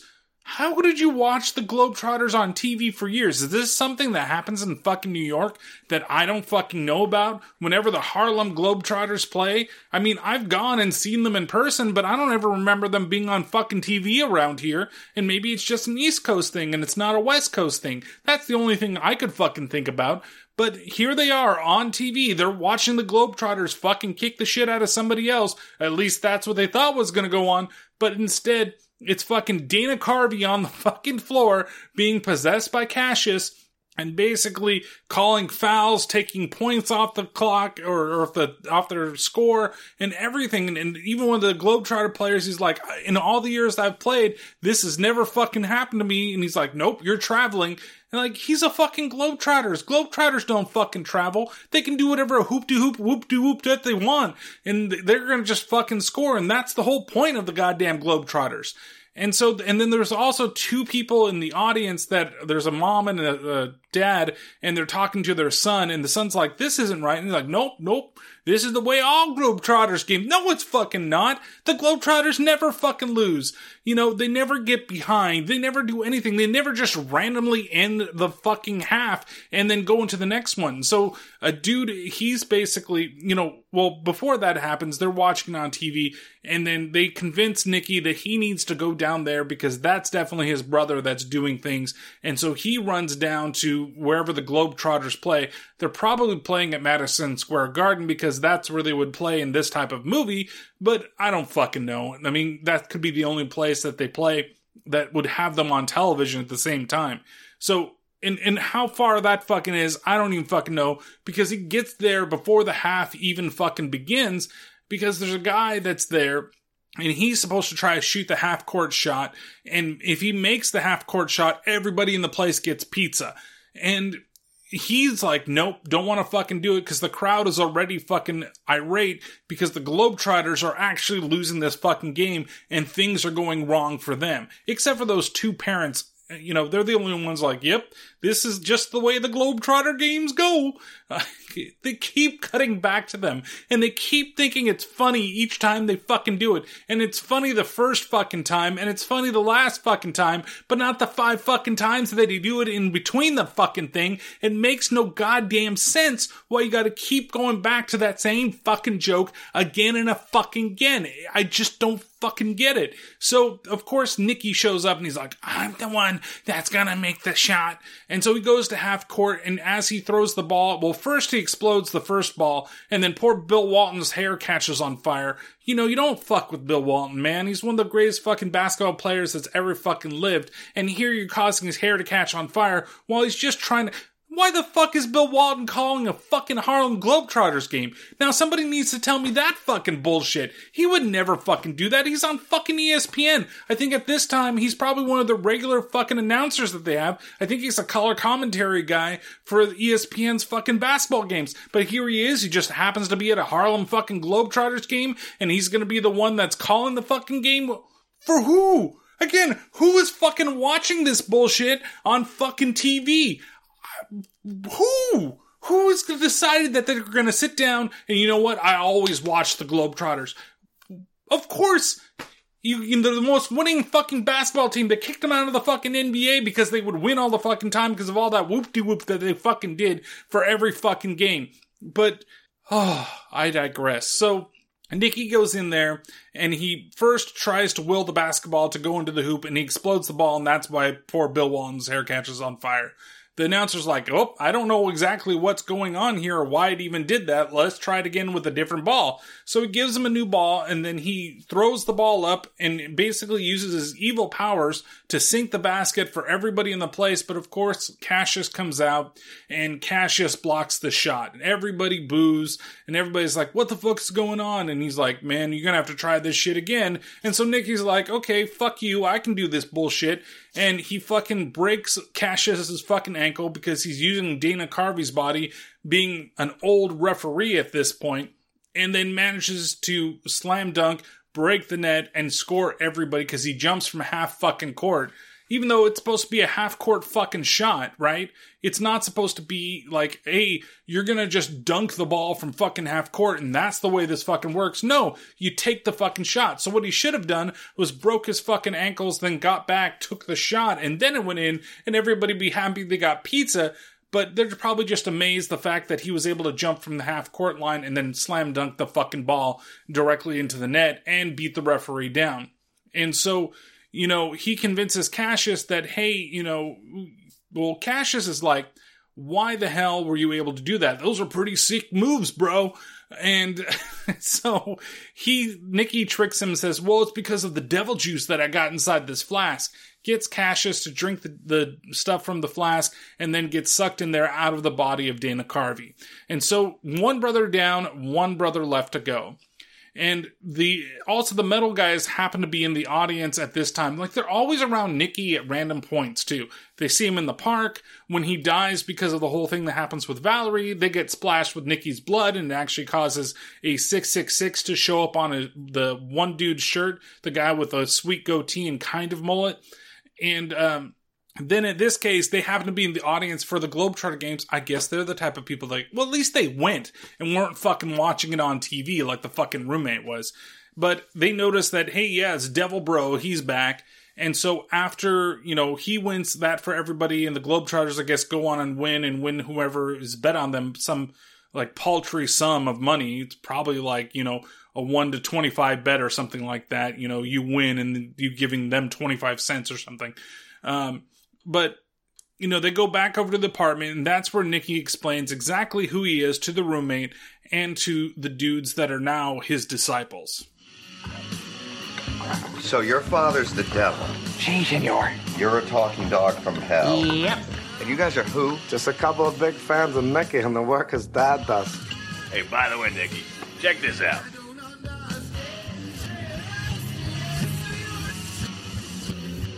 What's Ozzy trying to say there? John, absolutely nothing. The Blizzard always came straight with his messages. But wrap your minds around this, gentlemen. Oh, no. Chicago.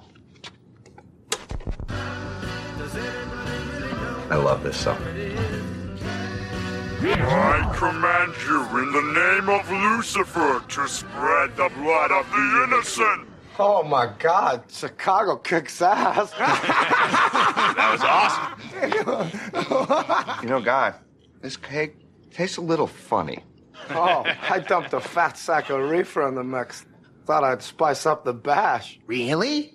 What's reefer? About $500 an ounce. So the Chicago joke is pretty funny, but they blow that load in the fucking trailer. So it doesn't hit as hard when you see it here because you're like, oh yeah, here it is, here's where it's coming. And then we hear the whole thing of them doing the backwards playing in Chicago, telling people to go kill people. So they end up having a bunch of pot talk at this point where we have the jokes that, you know, the roommate's actually gay because he wants to be an actor. And it's just kind of an odd scene. And I had debated whether or not I want to put the full thing in here or not, but a lot of it comes down to the fact that, you know, Nicky, he talks about Valerie and they say, well, we think that you're in love and, you know, eventually that you need to go out and get her. So when everybody fucking falls asleep from, you know, too much pot and the metal bros leave, Nicky decides that he's going to go over and see Valerie and try to make up for the fact that, you know, he was being a jerk because his brother was forcing him to be a jerk and kind of tell her the truth of what's going on.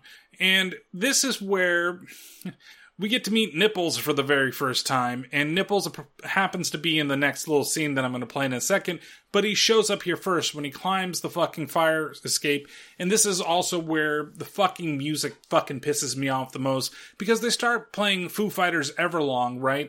And to be like, why he's going out there, and because, you know, he loves her, and he's been searching for her for a long time, or whatever type of bullshit they're trying to say with the fucking song. But again, it's only like 20 seconds of the fucking song, and it's just that part of the song, you know, where, hey, I've been waiting for you ever long. You know, that little bit of the song. I'm not doing it fucking justice because I'm not really trying to sing the whole thing. But that's like all they fucking play, and it just pisses me the fuck off at the point. I even put a giant fucking star in my fucking notes right over here because I want to make sure I hit that point at this point, but I hit that point earlier.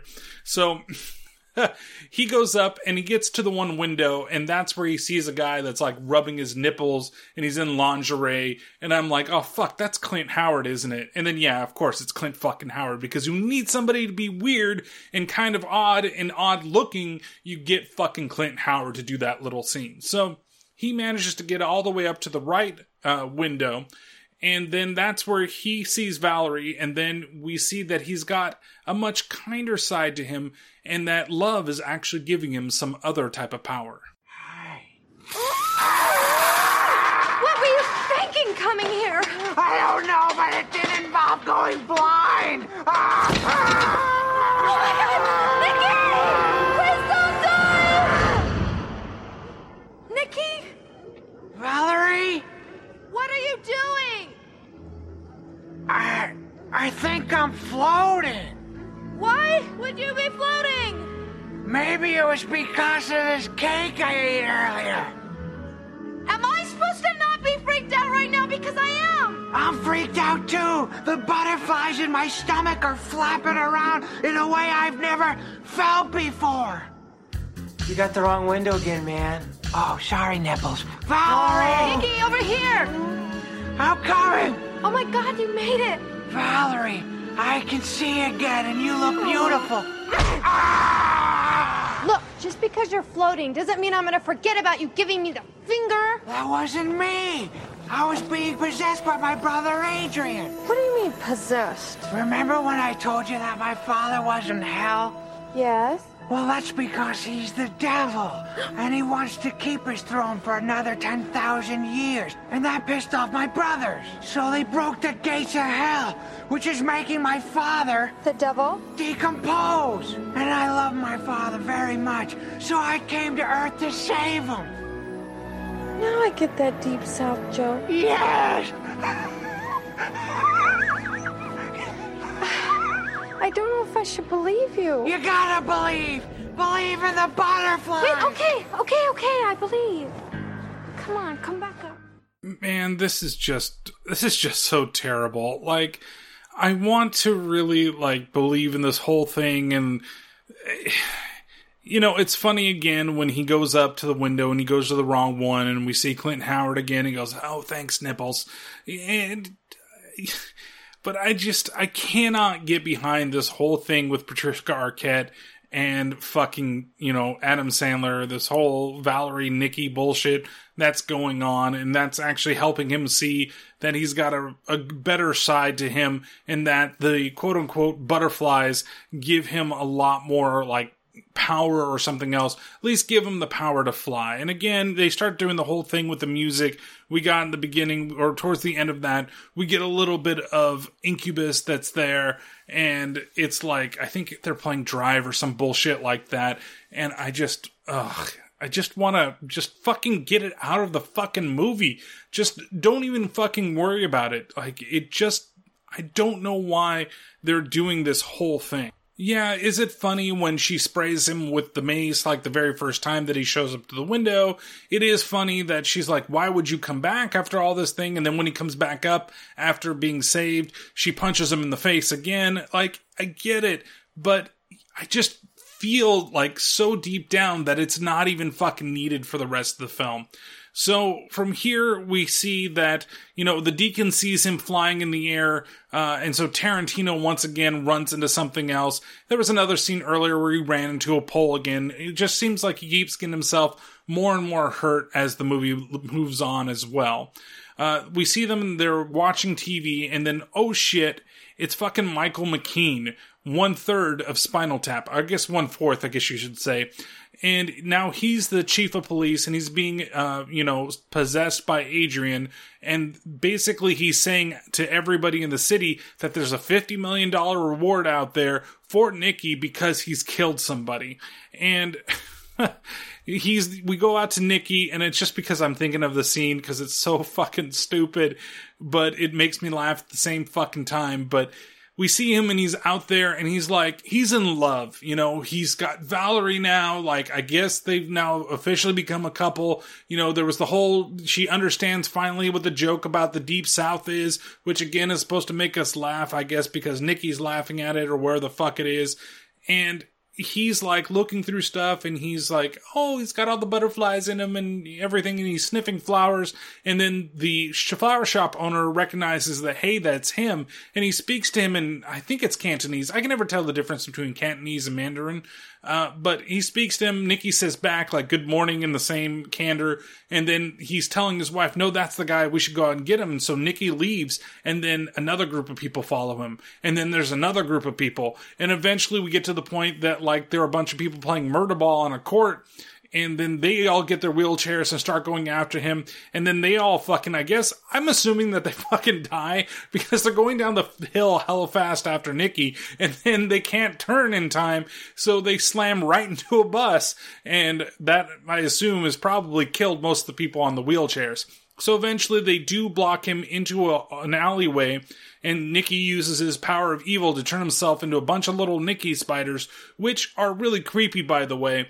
And then they go down, and he manages to get away, and he ends up back at the place he's staying at. He comes in, he turns himself back into himself from all the spiders, in an effect that, I like the effect of the little Nicky spiders. They aren't so bad, but when he forms back into little Nicky, it just looks terrible. And so he tells Beefy that he's in trouble, and he needs to figure out a way or what to do with Adrian. Beefy, I think I'm in trouble. The shit has hit the fan, kid. Take a look. This videotape will show what he did after he left the game. Say hello to my little friend. My name is Nicky, and I'm gonna kill all you suckers for no reason. That's not me. That's the cockroach Tony Montana. It's difficult to watch, I know. This is Adrian's work. He superimposed your head onto Scarface. Which is probably De Palma's third best film. I'm not Nicky. Dude, it's us. Let us in. John, Pete. Nicky. Looks like a total mob scene coming this way. It looks like they're following a giant trail of bug shit. What do we do now, Beefy? I don't know. This is a little out of my league. What would your dad do, Nicky? That's a great idea. I'll ask him. Kill me. Are you serious? Yes. We'll meet at Grand Central Station. Noon. Now I command you. Do me. Okay, so this is so fucking stupid, but it makes me laugh. And I totally missed something there, too, in the first time and even the second time that I heard it, and now that I was paying attention to it for whatever reason, that was actually really funny. So that part is the fact that they say it's terrible. That they're following a trail of bug shit. It looks like bug shit. So basically, Nicky was shitting his pants the entire way that he was coming back to the apartment. Those things, to me, yes, that's gross, but that is really funny because it's such an offhanded fucking comment that I didn't fucking expect it. And then hearing it this time, it's pretty goddamn funny when you get it like that in those little doses. But this is where actually the CG holds up relatively well with the whole superimposing Nicky's face over Tony Montana. It's so fucking stupid, though. How do you not know? How do you not fucking know that this is fucking Scarface? How? How stupid do you have to be? Have they dumbed down the people in fucking New York City so much that they look at it, he's like, this is what happened after the game, and it's not even a fucking basketball arena, it's obviously a fucking movie, but you people are so fucking stupid that you can't fucking figure out that this is not fucking real? What the hell is wrong with you people? Like, I just don't get it. Would you seriously see that and be like, oh shit, that's really fucking Nicky. Oh my god, that's that guy. He went in there, said hello to his little friend, and then he started fucking blowing people away. No, you wouldn't. Anybody with a right fucking mind would not be able to take that fucking seriously. But you know what? I guess if somebody really wanted to offer you $50 million, I probably would take it too. So, what does he decide to do? He's like, okay, well, you know what? I need to go ask my dad and fucking go back down to hell. So he asks them all to kill him, and they slam his head into the table, which he's like, that didn't quite work. It hurt, but it didn't do it. And so the roommate's like, he's like, I've always wanted to kill somebody. And then he starts like drowning him into the bathtub. And then there's a not well held up Kevin Spacey joke that happens where he's like, you're always taking my parts, Kevin Spacey. Like, maybe at the time would be funny. It sucks. I don't want to be that type of person, but it's kind of like, I'm not saying that you need to be like, oh, it's trigger, blah, blah, blah, blah, blah. It's just that there are certain jokes at the time that were really funny, and then things have happened, and when you look back at that joke, maybe it's still kind of funny, but it's just not funny in the same way that it was fucking funny. So it's just like really weird and awkward at the same time. So he does manage to kill Nicky. Nicky goes back, and he sees that his father is deteriorated even more, and that's where, you know, he actually loses his last ear, to where he can't answer him back, but Jimmy says that he needs to go back up and actually get his brothers, because he only has until midnight. Hey, you lose. Royal flush. Off at the brazier. Well, the last time I saw a pair of jugs that big, two hillbillies were blowing on them.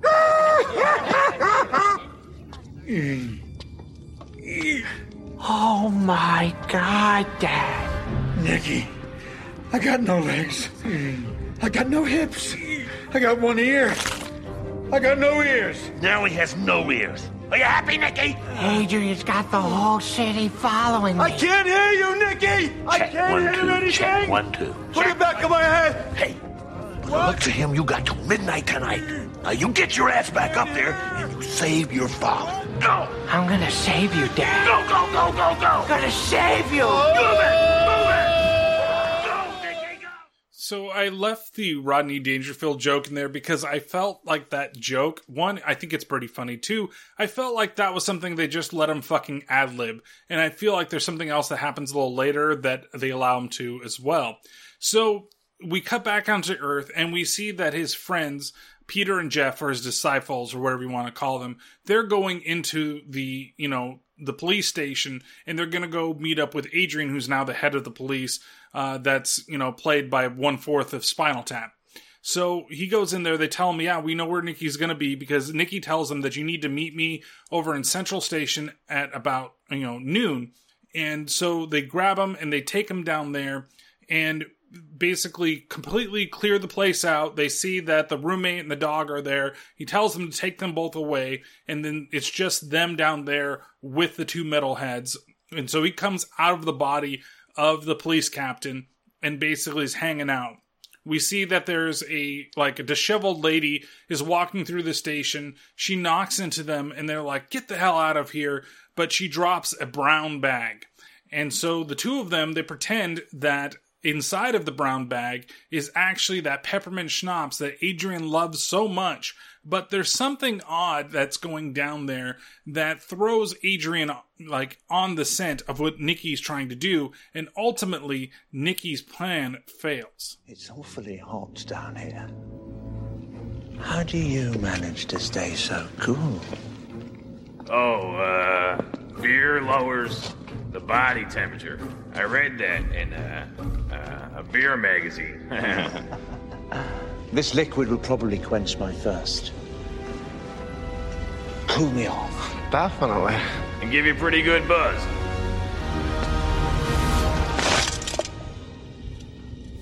Or maybe it will trap me inside for all of eternity. No, it won't. Oh, Nicky, I've missed you.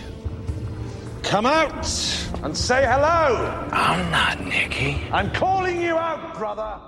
And so Nicky does come out. We go back over to the police station. We see that Beefy and the roommate, they do have a plan where Beefy has smoke.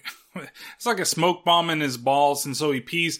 Again, when he pees, it's CGI fucking pee, which is ridiculous, because I think that you could get the dog to fucking pee on command, but you want to emphasize that there's pee there. This happened earlier in the film as well, and you have it happen here, and it just looks fucking awful. But anyway, he pees out smoke, the roommate and Beefy get away, and we go back down into the subway, and we see them have their final confrontation. At least that's what we're thinking actually happens.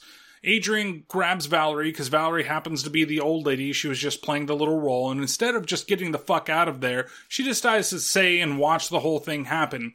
And so Adrian uses that against Nicky, goes to fucking, kill her unless Nicky drinks out of the flask. And right before he's gonna drink out of the flask, Beefy shows up and shoots a harpoon out of his fucking dick. Like, what the hell, dog, man? I know that you're a Satan dog and everything like that, but how the hell did you fit a harpoon in that fucking thing? Like, can you just turn your pee into whatever the fuck you want? Like, that's kind of a superpower that I might want to have. If you just need something, you just fucking piss it. It'd be great. Maybe it'd be kind of dirty. You'd fucking have to clean it off every now and then. But hey, you know what? You want $1 million? Fucking piss over here. You want a fucking gun to save your life? Piss out a fucking gun, or just piss the fucking bullet. Except for you gotta walk around with your dick hanging out everywhere whenever you want to protect yourself. But hey, that's a thing I'm just gonna have to fucking live with if I can pee wherever the fuck I want. So the harpoon hits Adrian in the fucking leg, and he drops Valerie, and Valerie throws him off or bites him and gets away, and they all get knocked down into where the subway train is coming. Nicky sees her in trouble, runs down there, knocks into Adrian, throws Valerie back onto the tracks, and then Adrian and Nicky die. Nicky, he doesn't get sent to hell. Adrian does, and he sees his father there. And before that, Satan, he reveals that, at his weakened state, the throne could be taken over by either one of the brothers if Nicky doesn't bring them back in time. So when Adrian comes down, he's like, what the hell's going on? Whereas Nicky, and especially since now that they're all supposed to be in hell together, we find out that Nicky, because he saved, Valerie, he's been sent up to heaven, and he gets to meet a special someone. Can I ask you something? What do you know about your mom? My mom. My brothers tell me that she was a mountain goat, which would explain my chronic halitosis. A mountain goat? That's really sweet. Jenna, chair. Thanks. My mother wasn't a goat. Try an angel. An angel? I'm your mom. If you're my mom, then how come you're not older? Angels don't get any older, son. I can't believe you just called him son. This is so wild!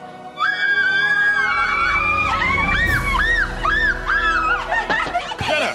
Krista! Time for your mambo lesson. Tubbs, I'm so sorry. I totally spaced. I have company. This is my son, Nicky. Hi. Hi. Tubbs used to be a golf pro, but up here he's just the dopest dance instructor. Oh, that's nice. You mambo? I don't think so. It's all in the hips. It's all in the hips. Bye, Tubbs. All in the hips. Yeah. That's right, Nicky runs into Carl Weathers himself playing Chubbs in fucking heaven. Like, that is the most random fucking thing. If you don't know who Chubbs is, you've never seen fucking Happy Gilmore. So that means that Happy Gilmore and Little Nicky's worlds are fucking connected in some fucking way? Does that mean that there's a whole, Sandler verse that's going on in this fucking thing? It's really fucking weird. That was really... I thought that John Witherspoon was out of left field. I thought that Quentin Tarantino was out of left field. This truly was the third time in this movie I was sent for a loop. I'm like, holy shit, it's fucking Chubbs. Not to mention the fact that Reese Witherspoon plays his mom, but hey, I knew that she was going to pop up at some time because her name was a part of the credits somewhere. So it's just really odd that, he just shows up in the fact that he says, it's all in the hips. It's all in the hips. Like, I thought that was a nice little Easter egg for the film. So he's now up in heaven, and Adrian is now down there in hell, and he finally figures out there's a way that he can find out what the fuck is actually going on. Nobody in this room will tell you a thing, Adrian. What? Hey, let him go! Perhaps a titty twister will loosen your lips. No. Oh, hey, I'm getting turned on. Okay. All I know is that if you sit in that throne in your father's weakened condition, Kidhead, no! you can claim the seat of power for your own. Really? As the founder of hell, I command you to stay off that throne. Hey! Even in hell, I get no respect. Put me down. No! So again, the fucking music cue in the fucking background starts playing Power Man 5000 when worlds collide because he's starting to take over the throne. And he's the line that he's, whatever, and who is the devil? Like, come on. Why do you have to be so fucking on the nose with this fucking bullshit that you're only using this 30-second fucking clip to basically explain the fucking scene that you're doing here? So, yeah, he finally learns that he can take over the throne by giving the gatekeeper guy a fucking titty twister on his head. It's also quite funny, though, that Rodney Dangerfield gets knocked over and he's like, even in hell, I get no respect. That's the worst fucking Rodney Dangerfield you're ever gonna fucking hear. And you're welcome. So, back up in heaven, after Adrian now is going to be basically becoming the devil, but he's not the devil quite yet because Dad still needs to die. But he's slowly taking over the throne. You see the horns growing out of his head. And then we go back up to heaven and, good old Mom explains a little more of what's going on, how she met Dad. And then they check in to see that Adrian is becoming kind of a prick. Where did you meet Dad? Oh, it was a long time ago at this heaven-hell mixer. I remember that night. You had like 4 daiquiris. At first, I didn't really like him. He was really conceited. Yeah, but he was funny, and I hate to admit it. But he had a really hot body. Oh, puppy phone. So cute. Hello. Hi, Michelle. Yeah, he's here right now. I don't know if he's hot. He's my son, you perv. Can I call you back?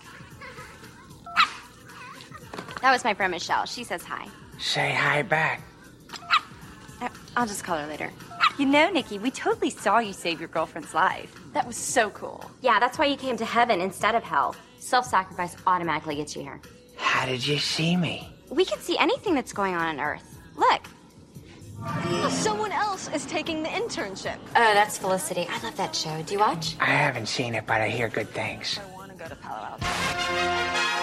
This is an Action News special report. Moments ago, a large chunk of what appears to be hell began to rise from beneath Central Park. Far from being terrified, many New Yorkers have begun flocking to the site, turning it into an unofficial party central. And this just in, I'm cheating on my husband with the weatherman. Show him Central Park. I love your legs. Okay, first off, fuck Felicity, fuck a fucking show, that the premise of the fucking show is that your high school fucking crush, one that you never really talked to in your life, wrote in your fucking yearbook, so that you're gonna go ahead and follow him around like a fucking stalker. Fuck that show, it's no fucking good. Why is it getting any type of fucking product placement in this fucking movie? Second of all, the joke with the phone doesn't really work as well as some of the other stuff. It's okay. It's kind of cute. The whole thing of, well, tell her I said hi. And she's like, oh, okay, I'm going to call. Oh, okay, I get it. Ditzy fucking angel. All of the angels are fucking airheads. Is this the way that it works? All angels are fucking women and all devils are fucking men? Is that what you're telling me is going to happen in the afterlife? So the only place that I can possibly fucking go, well, I guess if I did right, I'd go up to fucking heaven, but I can never be a fucking angel because I don't have the airheadedness and the big tits to be fucking angel? Is that what you're telling me? Because I got the big fucking tits. I can get the airheadedness if you really let me do it.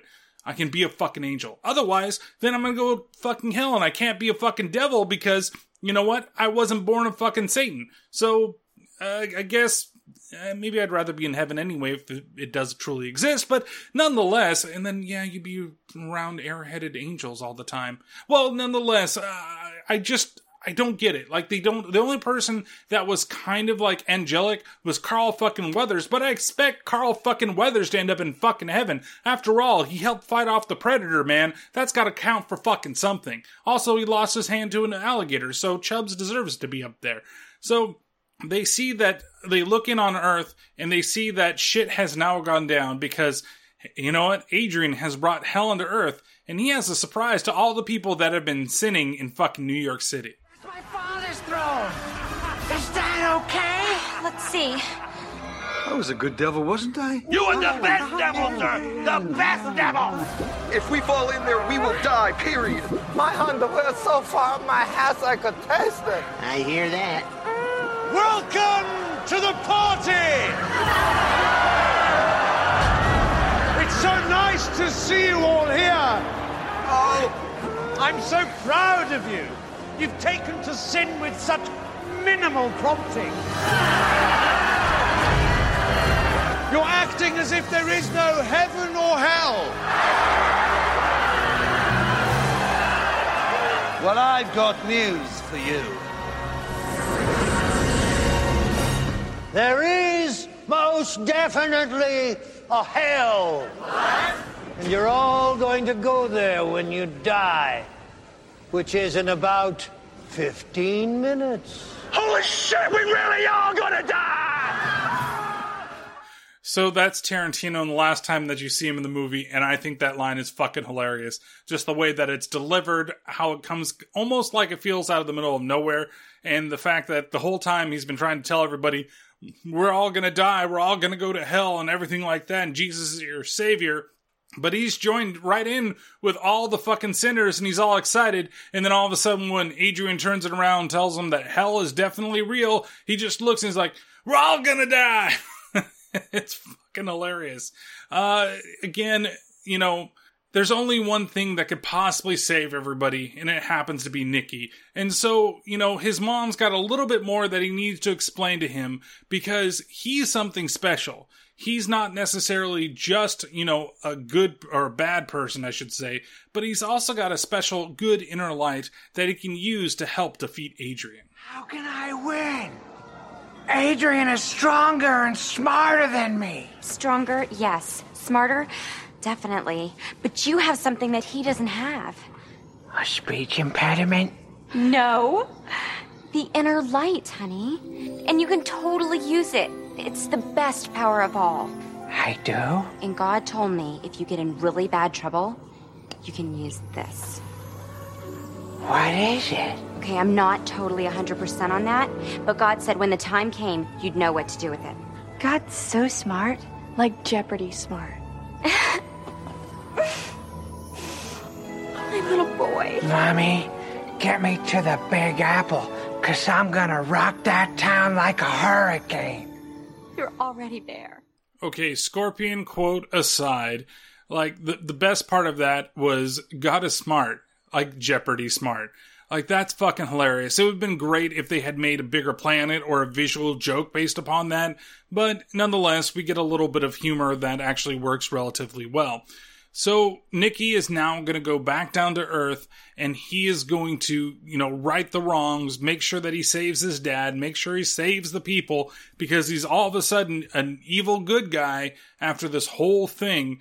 And of course, when he gets down to Earth, he's confronted by demons. And the demons all rush out of him, and then he brings out his brand new power of feel the good. Like, he's got good guy powers where he shoots rainbows from his hands and he can create good things. So the very first thing he distracts them with bunnies, and gets all the demons that are like, oh my god, there are all these bunnies everywhere. And then he gives them something else.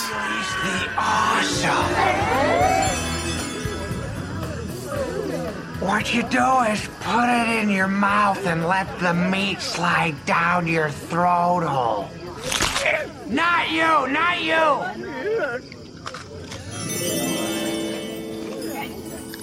Popeye's chicken is the shiznit! You gotta be fucking kidding me. Popeye's fucking chicken. There is a good joke in there when one of the demons bites the ear off of a fucking rabbit, and that's when he goes, "No, not you." Like, that one is pretty well done. But this blatant fucking product placement that's going on here with... What? No, I have to do one... What are you fucking talking about? Has podcasting gotten you tired and slow? You can no longer fight your own inner demons? Why, pick up a Ryland podcasting treat. That's right, made with the best apples and yesterday's news. Make sure you pick one up at your local grocery store. That's Ryland's podcasting treats. Everything is better with Ryland's. Getting awfully fucking tired of this cheery fucking music bullshit and these fucking things. Nothing is gonna fucking save the day, make everything fucking better. Just like Popeyes isn't gonna do shit in this fucking movie.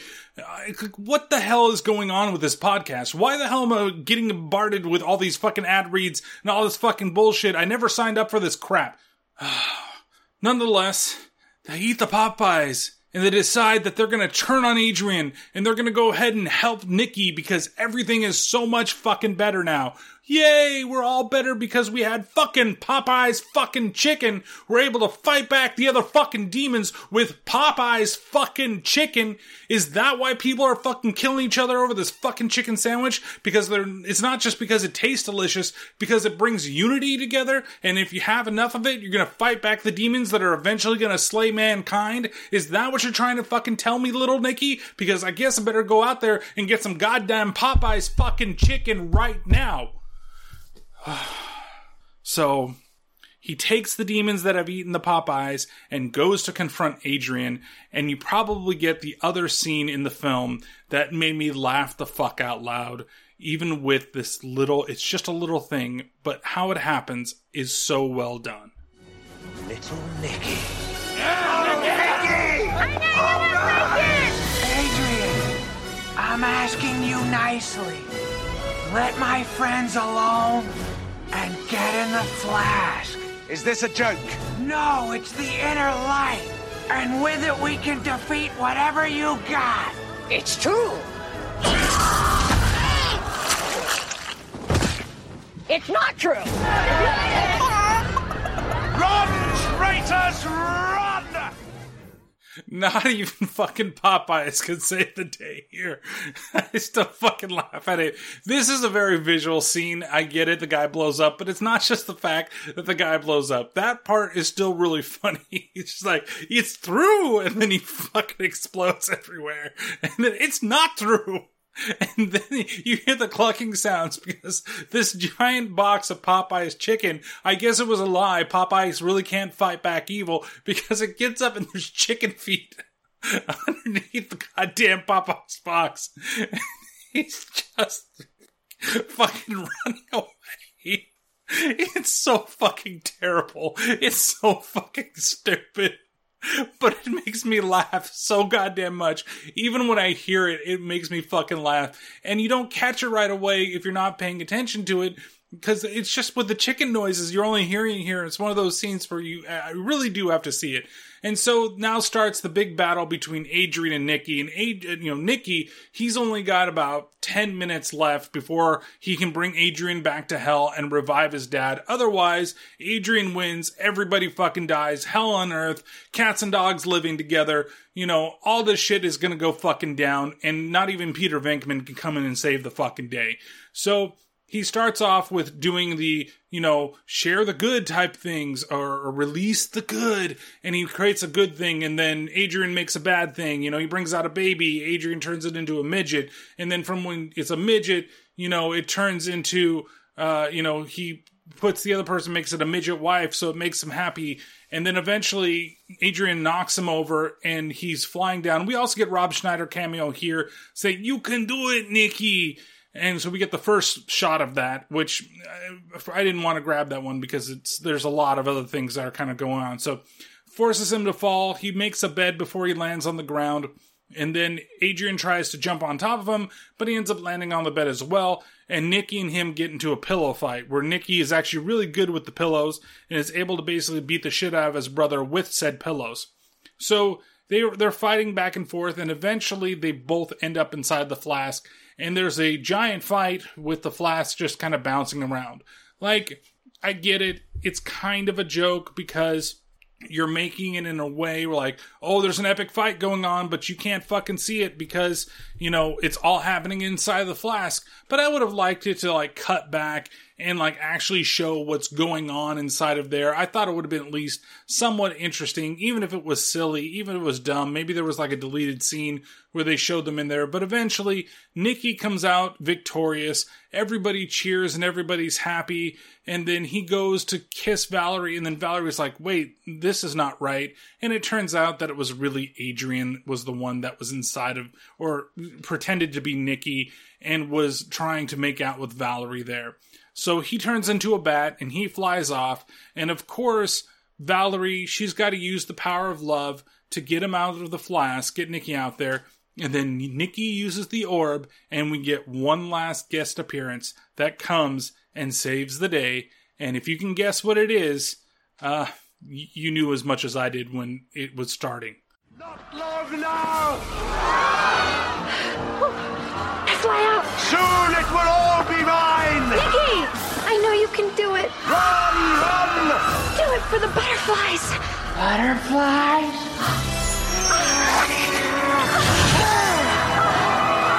Oh, the power of good lets you fly out! Well, you're too late, Nicky. Behold your new Satan! What's that? What's with the ball?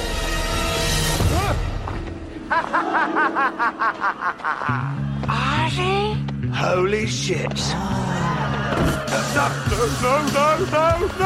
You can do it, Ozzy! Bite his freaking head off! No! Spit him in the flash! Get in here, Ozzy!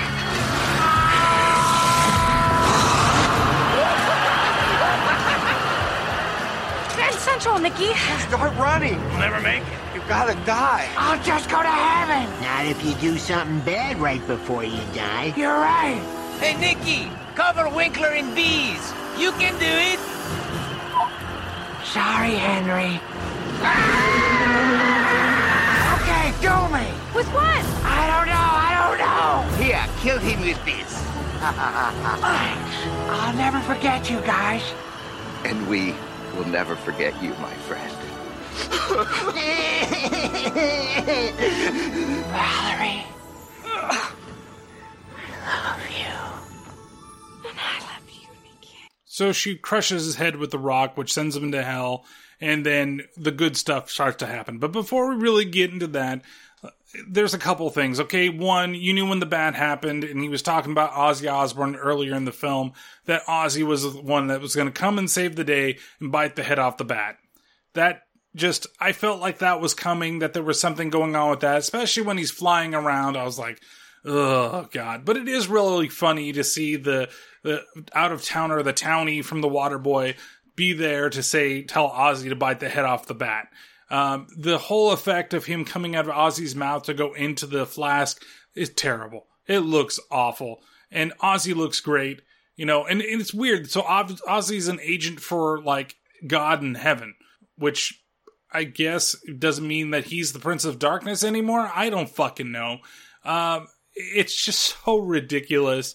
The whole little sequence of everything that happens right here at the end of the film, I just was like, oh my God, can this fucking be over? Can it be over soon? Can it be over right now? But no, we've got a little bit more to go. And of course, there's the thing with Henry Winkler as well, who also was in The Waterboy.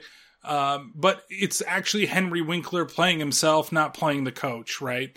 So in the first time that you meet, you actually saw him before, and Adrian, like, caused bees to swarm on of him. So when you see him here, he's covered in fucking bee bites, or bee stings, I guess you should say. And then he's got to have the bees again. I guess that's sin enough to send you back down to hell?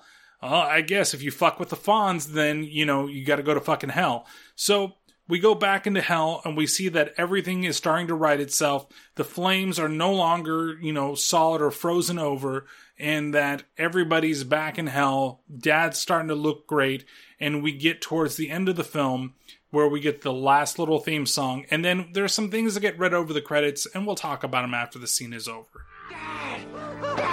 You're all right. You came through, Nicky. I came through for you, Dad. And I came through for Mom and the butterflies. You're back in hell now, kid. There are no butterflies here. If you want butterflies, you need to be on Earth.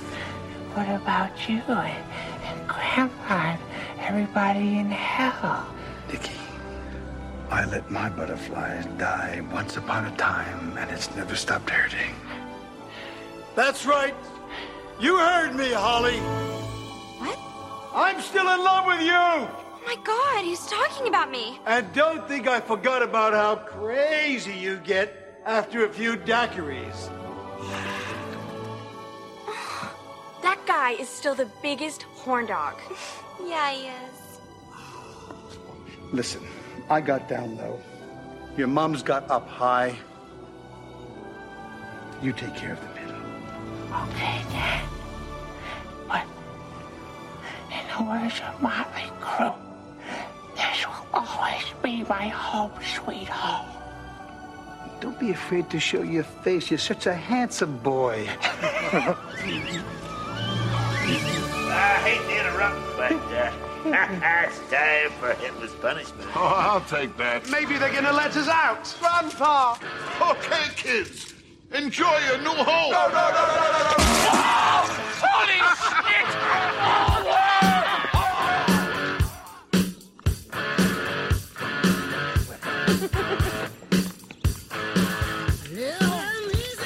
Such a little angel. Only a quarter, ma'am. Tickle, tickle, tickle. Sorry.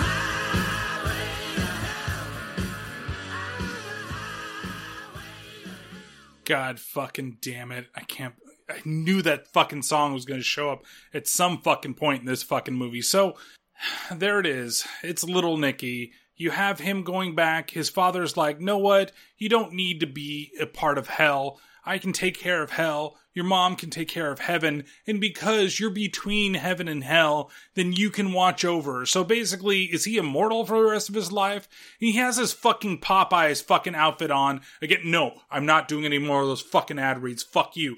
So there's these fucking, like, he's wearing the fucking Popeyes uniform. And he's walking with Valerie, and now they've got a fucking kid. And fucking Beefy's now walking with them at the same time. So I guess it's a happy ending for him. He finally got the girl that he needed. He finally ended up working at the place that he is at. Is he immortal? We don't fucking know. He has mortal tendencies, but if he dies, I guess that he's just fucking shown back at hell and then ending up back there. Or did they turn him into immortal permanently? But no, his son is belching fucking fire. So then his son has got a third or a quarter or whatever the fuck you want to call it of fucking demon in him. So he's still able to do that. And he's got evil powers because according to all the credit, like little things on top, like he got in trouble because he fucking turned some kid's Coke into moose piss inside the daycare or some shit like that. Not the Coke, but probably the breast milk or whatever the fuck it is. And then, like, you know, Valerie and him lived happily ever after, but she was trying to do something with tomatoes and then smacked him in the face. Then everything went back to normal, but he's still no George Clooney. Oh. You have the brothers still stuck in the anus of Hitler.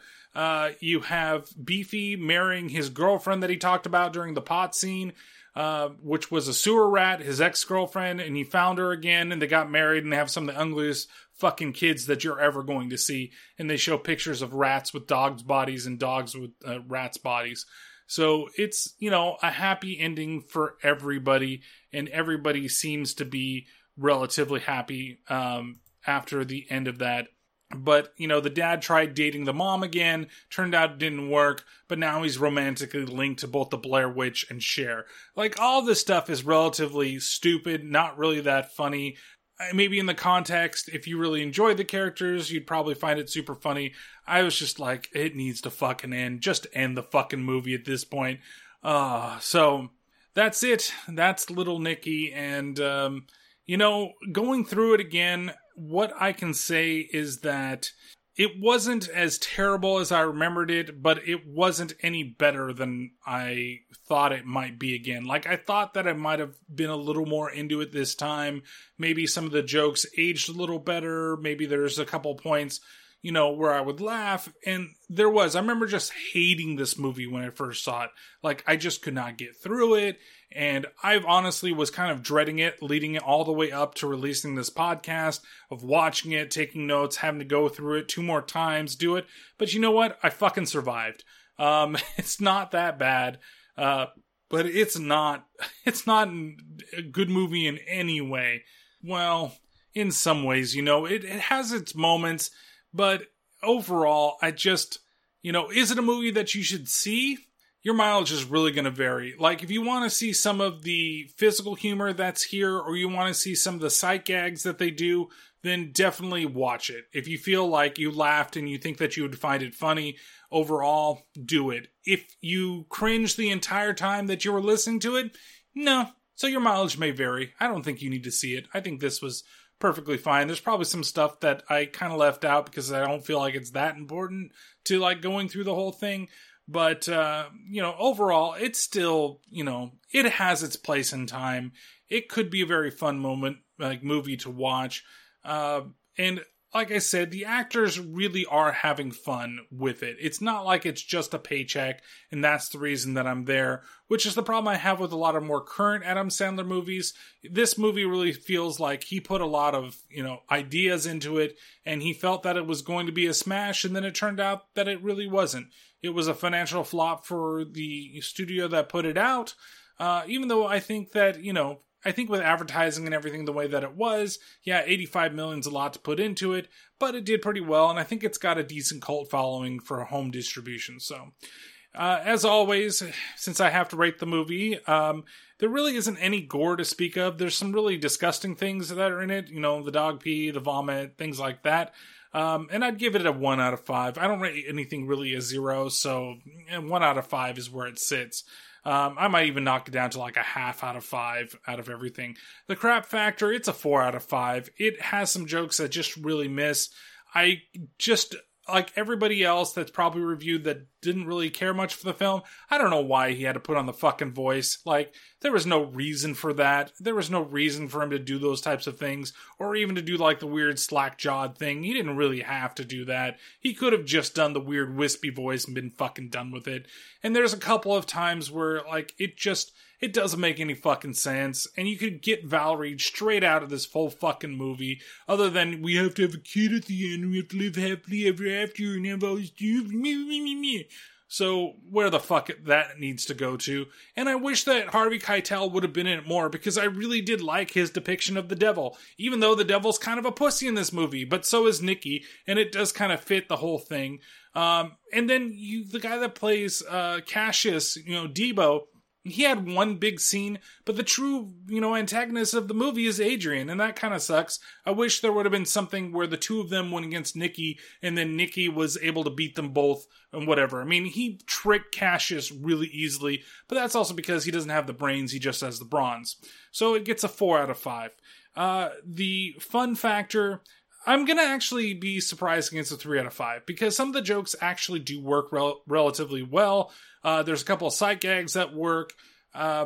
It's just, when it's dumb humor, it's dumb. It's really dumb. When it's smart, it's pretty damn smart. And it's got a couple of things that are very subtle, and I wish that it stayed more in the smart and subtle area of the humor, because I do find some of those things relatively funny when they fit the character. But, the problem is that you just don't have a likable protagonist. You don't really care. You don't really give a shit. I mean, you care more the fact that the devil isn't going to get back to himself. And your two antagonists, one, like I said, he really doesn't matter to the film either. And the other brother, he's actually pretty fun. I mean, I could do without the metal guys too, but they add a kind of humor to the film, and I found that they were a lot funnier than the roommate. And I love that guy. That guy in Grandma's Boy is fucking great. In this film, like, that character could also be just thrown out. Same thing with Beefy. Well, Beefy's kind of integral to the whole plot of the film. So, with that being said, the final rating that I'm going to give this film is a 2 out of 5 tit heads. It's just, like, the enjoyment, the fun factor that even I gave it even out of 3 out of 5, might be like, isn't that kind of low if you thought it was kind of fun? I do, but there's just so much that fucking annoys me, it still brings it fucking down. Like, I could have easily made the crap factor a 5 out of 5 just for stuff that the plot did and for characters that were in it. But, like I said, the acting actually is pretty good for what it is. I fucking wish that John Lovitz's character had shown up at like the end of the film as like an in-joke or something like that. That would have been really smart, and he's done those types of things. The Rob Schneider cameo, I could have done with fucking out. Same thing with the, Ozzy Osbourne one. But the fact that Chubb shows up, I think that's fucking, like, hilarious when it happens. And I was totally surprised. And John Witherspoon is possibly the best part of this fucking movie. You're gonna have to prove me wrong with that one. So, it just sits there at a 2 out of 5 tit heads. So, with that being said, we are now getting into the Christmas season. So, we're gonna go away from hell. And we're going to still kind of stay on the more comedic side of horror, if you will. And I'm going to look at a film from 2018. And originally, let me go through what my original plans were. And I decided to kind of go back and let's just leave December for Christmas movies. Originally, I was going to do The Velocipaster because it's on Amazon Prime. I'm going to save it. I'm going to save it for a little bit. Figure out how long maybe it might be on there. I'm going to try to watch it, maybe get it prepared and get it ready for later. Like, it's going to be a couple months down the road, but I do want to do it. So, I kind of want to do that one and the Killer Sofa movie at the same time. The Killer Sofa is available on Amazon, but it's not Prime right now, but you can rent it. You can watch it. But I'm going to try to get both of those knocked out and see. I want to make sure that they're going to be good enough for the podcast. Like, it's not going to be a Thanksgiving 3 where I turn it off and or want to turn it off, but I said that I would do it. The Velocipaster probably is going to be a guarantee. The Killer Sofa, still not sure. But that's probably like February time frame. So I decided to go back because I thought Velocipaster, he's a priest, Christmas, Jesus, it works. I'm just going to do it. You know what? No, I'm going to do it. It's going to be all holiday themed horror movies. So the first one is going to be, this movie that came out that was a part of Dread Central. It's a Dread Central Presents, and it's called Sleigh Bells. It's Christmas Eve, and we're on our way to what might be the most exciting urban exploring adventure, and you never know what dirty things will come your way. I dare you to eat this.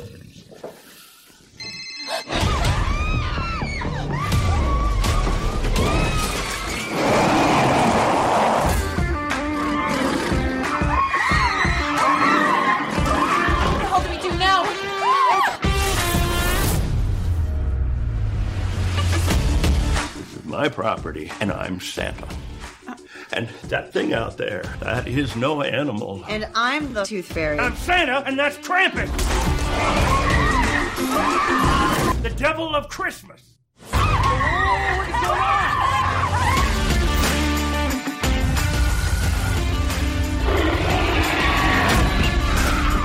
Okay, what is going on? We have to save the world from that monster out there! I do think we made Santa's naughty list.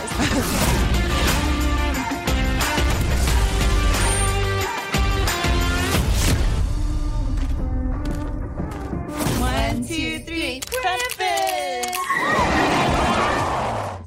So that is the first film that we're going to be doing for December. We've actually got 3 podcasts. Because like I said, there is still going to be a holiday special. I'm not going to say what that holiday special is going to be. It's going to be like last year. It'll be a surprise. It'll be dropped out. But I will say that it's going to be with our buddy Phantom Dark Dave. We're going to try to do, or at least I'm going to try to convince him to do a holiday special every year where I get to pick the movie and he comes over. But, with everything that's going on with Dave's Pop Culture Podcast, we'll have to see what happens.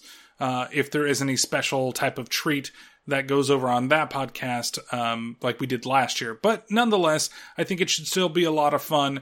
That special, I'm saying. Then after that, there will be after Christmas, there'll be another holiday themed movie, which is going to be a little more lighthearted as well. I don't want to give away what it is, but I wanted to see it last year. I didn't see it. It's available on Prime, so I'm going to watch it. Then in January, this is all just giving you little things to kind of set it out today. And in January, I'm going to do Kurt Russell movies. We're actually going to do 2 films. And one of them I'm definitely having a guest on, and the other one, it's up in the air whether or not there's going to be a guest, and it's going to be somebody new, and that person has not seen the Kurt Russell film that I'm planning to do, which is A Travesty. And so if I can get that person the movie, they can watch it, and then they can be a part of the podcast, and we can enroll the whole thing. But January is also very busy for me because that is also CES, and so I'll be out at CES during the first full week of January.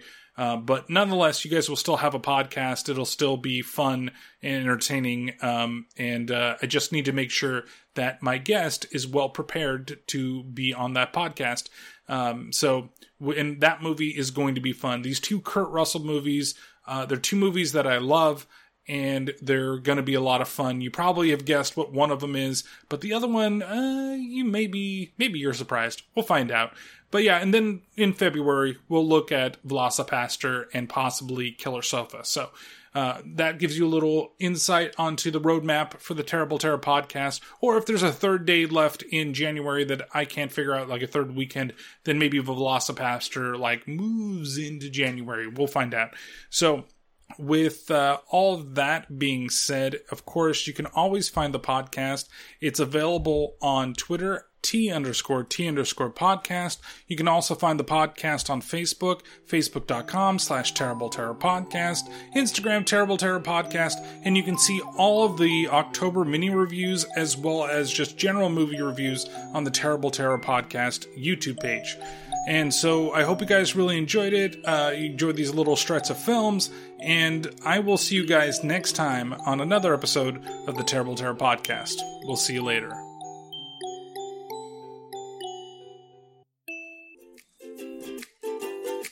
What the fuck do you mean I gotta read another one of these fucking things? Who the fuck is gonna eat a podcast treat? It's made from fucking apples and newspaper. What the hell? No, I'm not some kind of corporate shill. I don't even know why you signed us up for these things. I mean, come on, this ad read, have you read this before? Oh, come on. No, this is not gonna make me any fucking extra money. I'll make shit from this thing. Oh, fuck you.